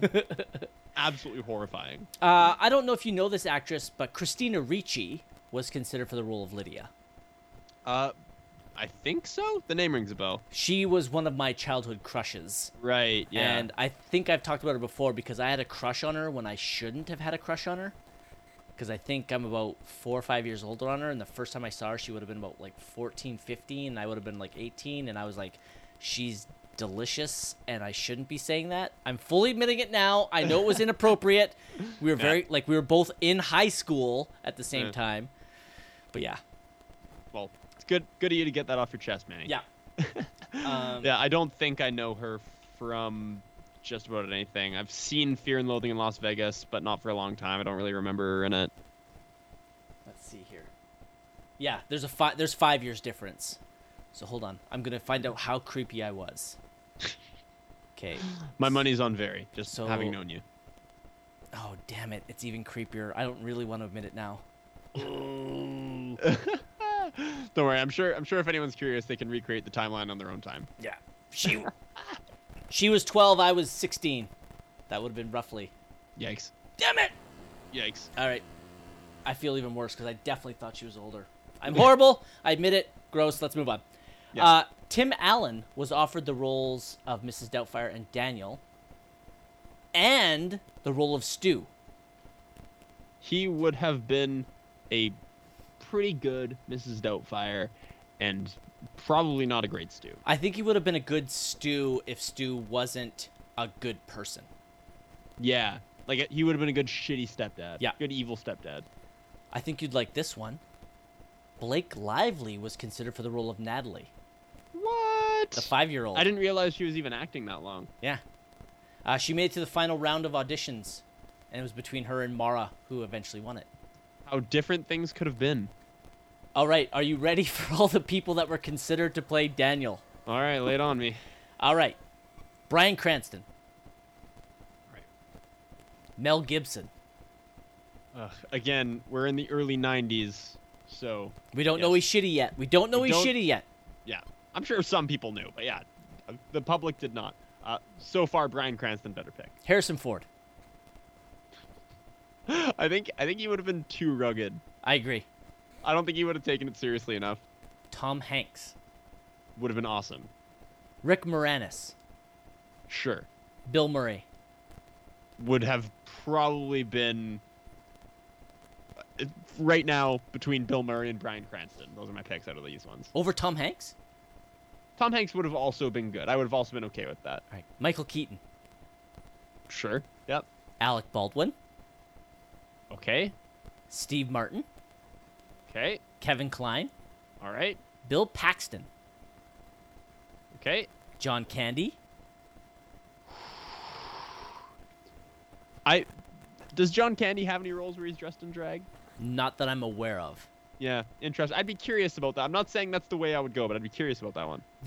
It works. The only problem is, and I hate to point this out, his size makes this difficult. Right, because the transformation wouldn't be as Pronounced. As pronounced, yeah. That's actually a good point. But, I mean, even overlooking that, I think he probably would have performed it pretty well. Kurt Russell.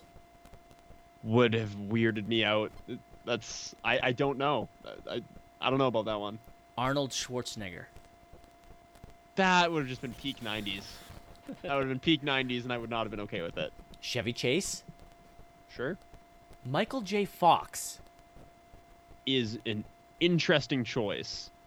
I haven't seen Michael J. Fox in that much. Mm-hmm. Knowing him primarily from Back to the Future, I'm going to pass on that, I think. Kevin Bacon. Okay. Jerry Seinfeld. I don't think many of these guys have the comedic chops to pull this off. Like, obviously, the comparison is with Robin Williams, so fair enough. But Jerry Seinfeld's... No. Billy Pass. Crystal. Yes. Billy Crystal's a good pick. He's maybe one of the only other people who could do this justice. Dennis Quaid. No. John Travolta. I mean, I like John Travolta in Hairspray, where he plays a woman, where he dresses in drag. So, I mean, it feels like a natural transition. I think John Travolta could have done a good job. Does John Travolta have a lot of straight-up comedic roles? Yeah. Does he? Okay. They're not good. Yeah, fair enough. They're not good. Bill Pullman. Okay. Richard Gere. Okay. Robert De Niro. Also would have... No. I can't have that happen. Jeff Daniels. I would be on board with that. I'd be curious about his performance. Bruce Willis. For some reason, there's something about the actors who have the really, really intense macho personas. I just hate that trope of just where the entire source of the comedy is like, look at this macho guy dressed up like a woman. Yeah. I need more than that, you know. Rowan Atkinson. Would have done a great job. Jim Carrey. Also would have done a great job, but that's heavy Homer bias. You know how I saw you smile as soon as I said the name. I would have been on board with that. Come on. Tom Cruise. Interesting choice. Yeah. That's the one that interests me the most. Yeah. No, I just want to see how he would play it. That's curious. All right. Sean Penn. No. Nah, not Sean Penn. Sorry. Two left. Okay. Two of my favorite actors. I don't think either one works. George Clooney. No, but okay. And Kevin Costner. No. Come on. No. You wouldn't want to see either of those guys in this. Either of those guys would have made a fine stew. Yes! Yeah. Okay, so that whole list, besides Jim Carrey, which one are you wanting to see? What was the first one that you said again? Bryan Cranston. Bryan Cranston. That feels interesting to me. Besides Jim Carrey. God, that's tough. I initially gravitated towards Bill Murray, but now since you called me out on it, I kind of like Tom Hanks a little bit more. God, that's really tough. This may be a surprising pick for me. Yeah. I'm really curious to see what Bryan Cranston would have done. All right. I'm going Tom Cruise. I got to see it. Interesting. Okay. I got to see it. Especially after seeing his transformation in Tropic Thunder. That is very true. Yeah, with some prosthetics Yeah. and a little bit of insanity. Yeah. You could pull some stuff off. Yeah. All right. Favorite quote? I have 8. Okay. Number 1 is from Daniel. Did you ever wish you could sometimes freeze frame a moment in your day, look at it and say, this is not my life? That's a good one. Number 2 is from Mrs. Doubtfire. Sink the sub, hide the weasel, park the porpoise, a bit of the old Humpty Dumpty, Little Jack Horny, the horizontal mambo, the bone dancer, rumple foreskin, baloney bop, a bit of the old cunning linguistics. Nice. This is the last one where I wish I could do a Mrs. Doubtfire accent, and this is long, but I'm going to read the whole thing anyways. And this is the overlay at the end. Dear Mrs. Doubtfire, 2 months ago, my mom and dad decided to separate. Now they live in different houses. My brother Andrew says that we aren't to be a family anymore. Is this true? Did I lose my family? Is there anything I can do to get my parents back together? Sincerely, Katie McCormick.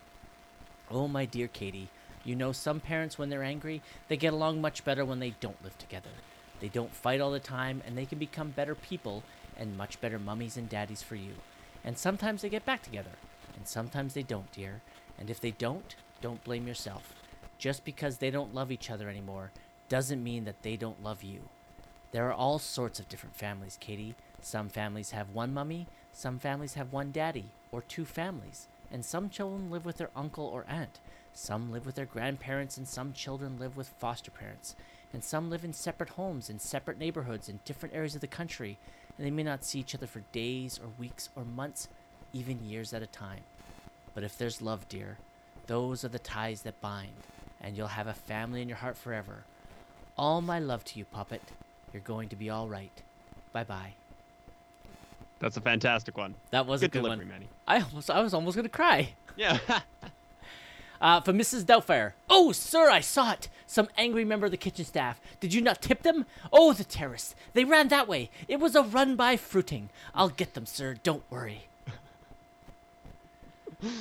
Now, this is the quote, and it's not what is said. It's the delivery, which I'm unable to reproduce. Okay. But it's Miranda.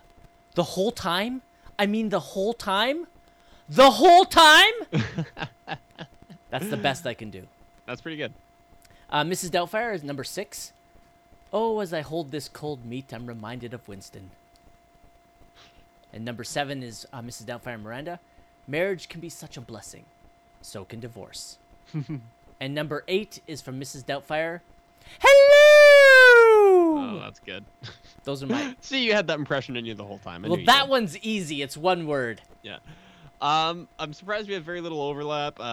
Honestly, some of yours I wish I had thrown on mine as well. But I have 6 for the best quotes. I did struggle a little bit with these just because, kind of like we said earlier, a lot of it is just delivery. Yes. A lot of it isn't even the line. 100%. But anyway, I got 6. Number 1 is, we're his goddamn kids too. Oh, I wish I'd put that in there. Good one. Good one.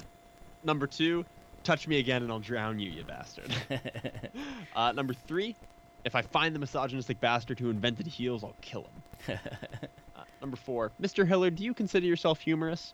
I used to. There was a time when I found myself funny, but today you've proven me wrong. Thank you. And number 5, carpe dentum, seize the teeth. And number 6, I'm not going to do the whole thing like you did, but it's the outro monologue. Outro monologue, okay. Yeah.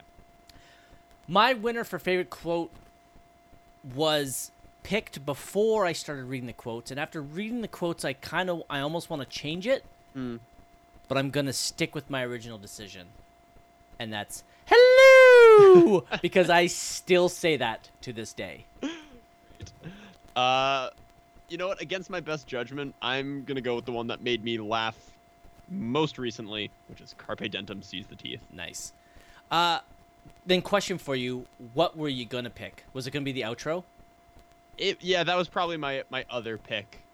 I don't usually pick a winner until I've read them all off, just to make it nice and fresh and authentic, but I'm going to go with carpe dentum. Yeah, I really wanted to pick the outro. Favorite scene, I have 5. Okay. I have the opening voiceover work scene. I have Mrs. Sellner's visit, and so that's the one with the hello in it. I have the Miranda and Mrs. Doubtfire talk. Oh, sorry, I have 6. I have the pool. I have the Bridges restaurant, and then I have the outro. Okay, I got 7. Okay.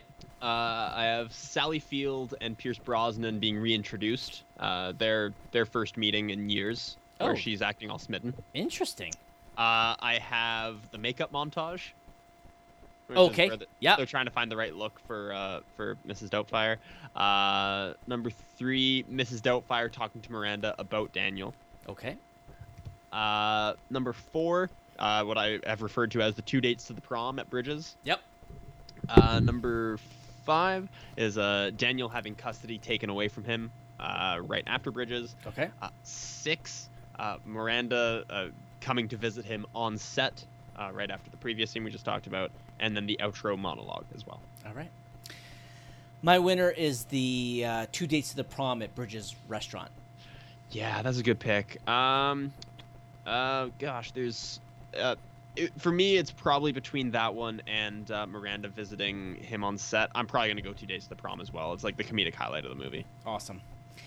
All right, closing credits. Are there any Oscar-worthy performances in this film? I don't have the Oscar year pulled up. Do we want to entertain the thought of Robin Williams for a second? Okay. So we can entertain it. Okay. So we have the 5 nominees again. I think we talked about this last week. Yes, we did. We have Tom Hanks for Philadelphia. Right. Daniel Day-Lewis for The Name of the Father. Lawrence Fishburne for What's Love Got to Do with It. You haven't seen it, so you can't take him out. No. Anthony Hopkins for The Remains of the Day, and Liam Neeson for Schindler's List. Yeah, I don't think I can take anyone out. This is such a strong year. I would love to take out Anthony Hopkins and sub in Robin Williams, but I honestly can't. I know. Anthony Hopkins is too good. He's so good in that movie. Yeah. It would be a close miss, but I can't, in good faith, do it. Okay, what about Sally Field over Emma Thompson? Not a chance. No? No. I love Sally Field's performance in this movie. I know, but she, for me, acting-wise, she doesn't have enough to do. Yeah. She has the one great the whole time scene, and then a couple decent scenes where she's talking, but it's more about Robin Williams. Yeah. And like I said, Emma Thompson only has one scene in The Name of the Father, but it's so good. Mm-hmm. I can't do it. No, I think the Academy got it right with those omissions, unfortunately. Yeah. In another weaker year, I could have Robin Williams in Best Actor 100%. For sure. Yeah. Wow. I can't wait to talk about Best Actor when we wrap it up. Yeah, it's going to be a tough one. Any other aspects of the film are word-worthy? It did win for Best Makeup. Would you nominate anything else from this movie? I don't think so. I'm trying to think of anything else. Like I said, the score is a little pedestrian. Yeah, I mean, there's a couple moments of good editing in there, but nothing that I really noticed. No. Yeah, So- I'm gonna pass. I got think there's nothing. here. Weak link of the film. The parenting. I'm going to go with Chris's homophobia. Also a good answer. Also a very good answer. Yeah. Was this anyone's career highlight? I'll be honest with you. For me personally, this is often the movie I think about when I think about Robin Williams' comedic performances. Obviously, Good Will Hunting is my second favorite movie of all time, and I love his performance in that one, but it's a little more dramatic.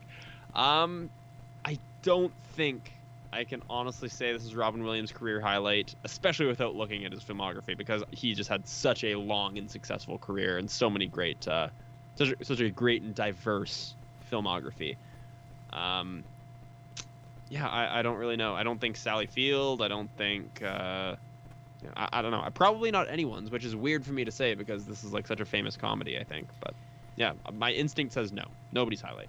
The funny thing is, if I'm not mistaken, while I understand why, bias aside, even trying to put your bias aside, I would guess that you would want to put Robin Williams' highlight as his Oscar win for Good Will Hunting. Yes. Okay. The flip side is that if I'm not mistaken, at the time in 1993, when this movie came out, it was in the top 10 grossest movies of all time. Mm-hmm. So this makes it a unprecedented success financially, popularity-wise. And I agree. Comedic roles, this is number one for Robin Williams. This is what he's known for. I probably could argue that this is his career highlight. Oh, I'm sure you could. I don't think it would be correct, but the argument can definitely be made. I'm not gonna debate you on that. But I just feel like the performance in Good Will Hunting is too strong. It was recognized by the Academy. It's my personal homer pick as well, just by nature of how much I love the movie. It's a better movie than this one. I don't know. I feel like there's just too many things stacking up against him. I don't know. I personally go Good Will Hunting. If you wanted to do Mrs. Doubtfire, in my opinion, that's like the only other reasonable pick. I need to quickly check something. Yeah. Because I want to be a fucking asshole. You want to be a fucking asshole? Yeah, I don't know if I can. No, it's not gonna show it. So I've been trying to come up with Robin Williams' filmography this entire time just to see if I can find it. I'm sure actually there might be some people yelling Dead Poets Society for at least dramatic highlight. I'm not sure. Hold on. No. Yeah. I'm not going to be able to get it. What I was kind of looking up is that we think of career highlights in terms of film. Yeah. But Robin Williams was on one of the most popular shows in television. Mork and Mindy? Yeah. Okay, I was actually going to bring that up, but I wasn't totally sure just how much cultural relevance it had. Massive. Okay. So that's what I was trying to find, is to see if I could find a ranking or a rating, like a viewership, because I can't remember. I was either watching or listening to something about a show, I think it was in the 70s or 80s, and it was a regular show, like one that I knew of, and again, I wish I could remember which one it was, that had every week 60 million viewers. And that's just a regular TV show. That's just how popular it was. Now, granted, again, I understand this is back when there was less choice of what you could watch, but that number is staggering. When like the number one show right now gets like 13 million. If you get 13 million viewers, you're a fucking runaway success. For sure. 60. So I couldn't quite find the viewership numbers for Mork and Mindy, so I was gonna see if I could, if that was actually something that should be considered. So I don't know, a toss up between Good Will Hunting and this. Yeah, no, I can get on board with that. Yep. While we're on the note of Robin Williams' TV performances, I gotta throw this out there as well. Have you? I've never actually watched this show, but for some reason I've seen this clip so many times. Have you ever seen his appearance on Louis? No, I never watched Louis. Neither did I, but every now and again his clip on Louis makes the rounds, and it's surprisingly for a show run by a comedian. And Robin Williams, a comedian, appearing on the show. It's a very dramatic scene that he's in for the most part. It's a great scene. It's only like a minute long. There's two guys that meet at a funeral for a mutual friend, and they decide to go out and have coffee together. And they're both kind of tiptoeing around like, so how did you know him? How did you know him? Were you too close? That kind of thing. And they're just having this awkward interaction. And there's a long beat. There's like a long silence of about 5 seconds. And then Louis just goes, I'm pretty sure he was the biggest piece of shit I ever met in my life. And the two of them both just like sigh a big sigh of relief. Like that was the one thing they were both just waiting to say, and then they just tear into the sky. It's a really funny and actually surprisingly heartwarming scene. And I have no idea how it even found itself on my radar. I think it just appears on Reddit like spontaneously once every 5 years or something. I don't know, but it's I wanted to throw that out there. It's a great scene from Louis with Robin Williams. Interesting. There we go. Oh, no. I was trying to see. I was just kind of looking through his filmography. Not that it would be contention, but I was wondering if he ever hosted Saturday Night Live. Yeah, I have him 3 times, 84, 86, 88. Okay. I was like, how? Like, if they didn't, I'm like, how is that even possible? Yeah. Right? No, he would have been like just born to be a host of that show. Okay. What are you saying is Sally Field's career highlight? Okay. You know what my homer pick would be for Sally Field? Yeah. It would have to be it would have to be Forrest Gump. But it can't be. It can't be according to the very reasons you said that this is not Robin Williams. You didn't even give me a chance to finish, Manny. I was trying to delay as I scrolled her filmography. Yeah, Sally Field. Am I misremembering that she was the Flying Nun? I actually have no idea. I think that was the TV show where she like kind of gained notoriety, although I'm not totally sure. Let me just scroll to television. Yeah, Flying Nun, 82 episodes in the 60s. Also the show Gidget, which I'm unfamiliar with.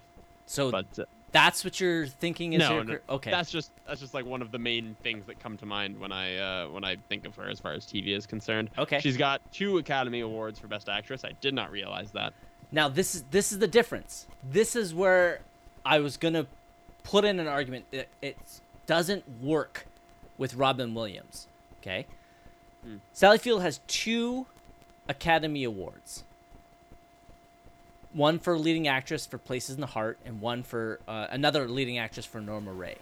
Mm-hmm. Now, those movies don't hold historical or cultural significance. They do not. Norma Rae kind of does because it's a very feminist movie.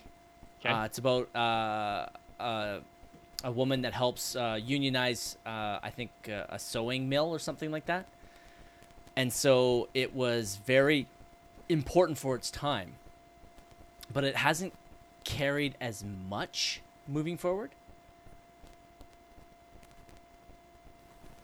Wow, it grossed $22 million in '79, so that's probably about $80 million nowadays. So it's that's reasonably good. Pretty big hit. Yeah.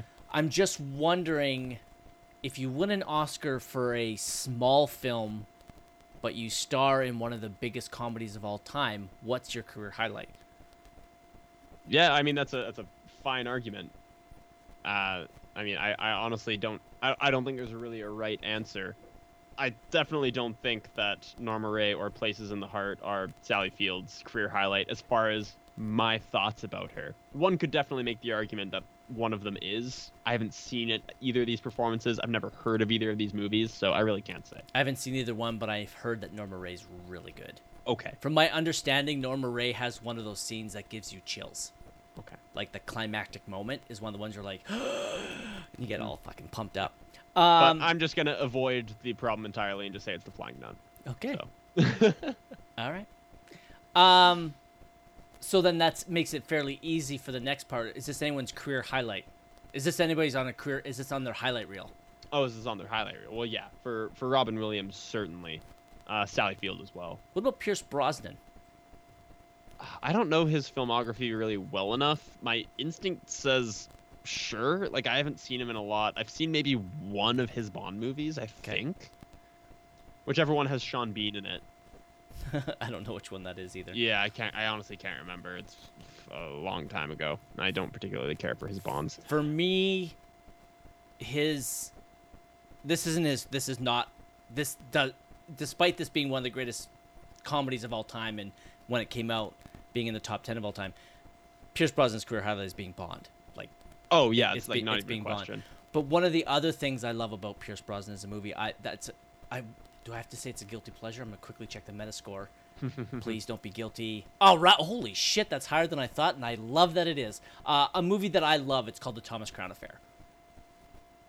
Absolutely love him in it. It's a fun movie. It's a 72 Metascore, so not even close to being a guilty pleasure. Damn. Okay. Same director as Die Hard. So yeah. I don't even think this would be in Pierce Brosnan's highlight reel. I don't think he does enough for it to be in his highlight reel. No. But it depends what you want to define the highlight reel as. Like, if you want to say, hey, he was in one of the biggest comedies ever, fine, but this movie was not successful because of Pierce Brosnan. So now I'm going to ask the silliest question. MVP of the film. It is Mrs. Doubtfire himself, Mr. Robin Williams. We stated right off the top, the entirety of the enjoyment of this movie rests on Robin Williams' shoulders. This was his movie to lose, basically. What about Greg Canham, Vay Neal, and Yolanda Tusieg for their makeup work? No. Like, I know that you're just trying to find alternatives and be devil's advocate, but no. Like straight up, the makeup in this movie could have been terrible and it still would have been fine. You know what I mean? No, I disagree. But I'm not going to argue for the makeup people. I was just trying to find something that we could pick. I disagree. If the makeup is not believable, this movie doesn't work at all. At all. Okay. We have to believe that the family and the wife would not be able to tell it's him. So it has to be believable. Okay. But all right. Without a shadow of a doubt, it's Robin Williams. This movie doesn't... The makeup can be just as great on Michael Keaton. This movie is not as good without Robin Williams. That's the difference. It's Robin Williams, hands down. Yeah. What will be this film's legacy? One of the most popular comedies of all time. I didn't even mention this earlier. I know you listed it as one of the stats, but that Metascore of what is that, 52? 53? 52, Let me pull 53? that back up. Yeah, 53. Just ludicrous. I mean, I get it as far as the critics, I'm sure, didn't love this movie when it came out because it's not a proper film or whatever, but like, come on, this is a far better movie than that. Yeah, this is... I should... If I get bored... Oh, I have nothing but time because I'm fucking sick. I should try and read some of the reviews on this. Yeah, totally. Like critic reviews, not the user reviews. Not the user reviews. This film's legacy will go down as one of the top family comedies of all time. It can pretty much be watched by almost all ages and enjoyed pretty much the same. This will actually... I might consider showing this to my daughter. I don't think there's anything in here that I don't think she's ready for. She might not get... There's some sexual references that she wouldn't get, but they would go over her head, so they wouldn't be offensive to her. Mm-hmm. This film's legacy is going to be one of Robin Williams's... This is on Robin Williams' Mount Rushmore. Yeah, this is one of the quintessential Robin Williams performances. I would say, I'm gonna go with... I have 3. And the best thing about the 3 is that I think the 3 of them cover the breadth of his career. Okay, so I think I know 2. Okay. This one and Good Will Hunting. And The Genie. Ah, yeah, great pick. So I have no idea what number 4 could be. That would be a fun debate. What's the 4th on Robin Williams' Mount Rushmore? Yeah. I mean, I honestly don't know. Do we throw in Mork and Mindy just because? Oh yeah, probably. You gotta throw in his TV. Yeah, a little bit of the Coke Field stuff for sure. Yeah. Yeah, that's 100% what it is. It's those 4. Boom, well did done. it. Wow, that was actually easier than I thought. Yeah. I was ready to have some good arguments. Yeah. Oh wait, hold on. The only other one I would even consider probably, but it wouldn't make sense to include because we already have Good Will Hunting on there, is Dead Poets Society. No, not over Mork and Mindy. No, definitely not. No. Would you watch this movie again? Yes, I would. Yep, 100%. And I probably will watch it again soon with my daughter. Would you recommend this movie to friends? Yes, I would. I would be stunned to find somebody that hasn't seen this. Yeah. Yeah, even people my age who were born after this movie came out, like everybody I know has seen this movie. Yeah, this is there's nothing in this. There's nothing that most ages can't enjoy in this movie. Yeah, I would go so far as to call this movie timeless. Yeah, I can go with that. Sam, your final thoughts on Mrs. Doubtfire? It's exactly that. It's timeless. It's a timeless classic. This is a movie that I have revisited many times, but not actually super recently as an adult. I'm happy that it holds up. Yes, there's at least one scene that is really cringeworthy in 2022. The casual homophobia from Daniel's son. It's not casual. The outright homophobia directed right at him. But outside of that, I think this is a movie that works super well. Yes, there's a great amount of suspension of disbelief required, and it's certainly not a flawlessly written movie, especially when taking into consideration the bad parenting at a lot of times. But you know what? You have to turn off your brain for that. This is a super fun comedy where you just get to watch a master of his craft, one of the greatest of all times, Mr. Robin Williams, doing what he does best, which is just go. So this is definitely one I'm going to revisit down the line, and I'm happy that it still works today. Yeah, I was very excited to revisit this, and once again, we talked more about this movie than I thought we would, and we'd have a lot more to say than I thought we would, but it was enjoyable. This movie is fun for all ages. It's one that will endure the test of time, and yes, it does have a few things that haven't quite aged as well, but it doesn't deter from the fact that this is a highly entertaining movie. Sam, what's your rating for Mrs. Doubtfire? This is a pretty easy 4, I think. It's not quite a flawless movie, and it's not quite one that is like etched itself in immortality as far as being a part of my childhood or anything like that. But it's a solid 4. Yeah, this is a 4 for me. This can't approach a 5 for me, and the reason for is while I was entertained while watching this movie, I don't really think at this point in 2022, I don't remember on this watch laughing. I remember being entertained and smiling, but I was never like giggling or enjoying myself or having this overjoy sense of euphoria and excitement the way I did when we watched Booksmart. Yeah. And But Booksmart's a 5. yeah. And that's the difference between a 4 and a 5. Mm-hmm. Is the level of enjoyment. That doesn't take away for how entertaining this movie is. And the more I think about it, the more I'm kind of looking forward to seeing my daughter watch this. I think she's going to get a real good kick out of it. This will be a fun one. I know it's PG-13 technically, yeah. But I think it's PG-13 because of the sexual references. Yeah, this could be appropriate for younger children, I would think. Yeah, I don't think she's going to have a problem with it. No. And that's Mrs. Doubtfire. Sam, what's going on next week? Next week, I actually didn't write this one down, but it's episode 198, I believe, is The Piano. That is correct. Correct? Yeah, so this is another Best Picture nominee, and one that I haven't seen. So, since it's a film you haven't seen, we are going to continue with the new tradition of Sam, what's The Piano about?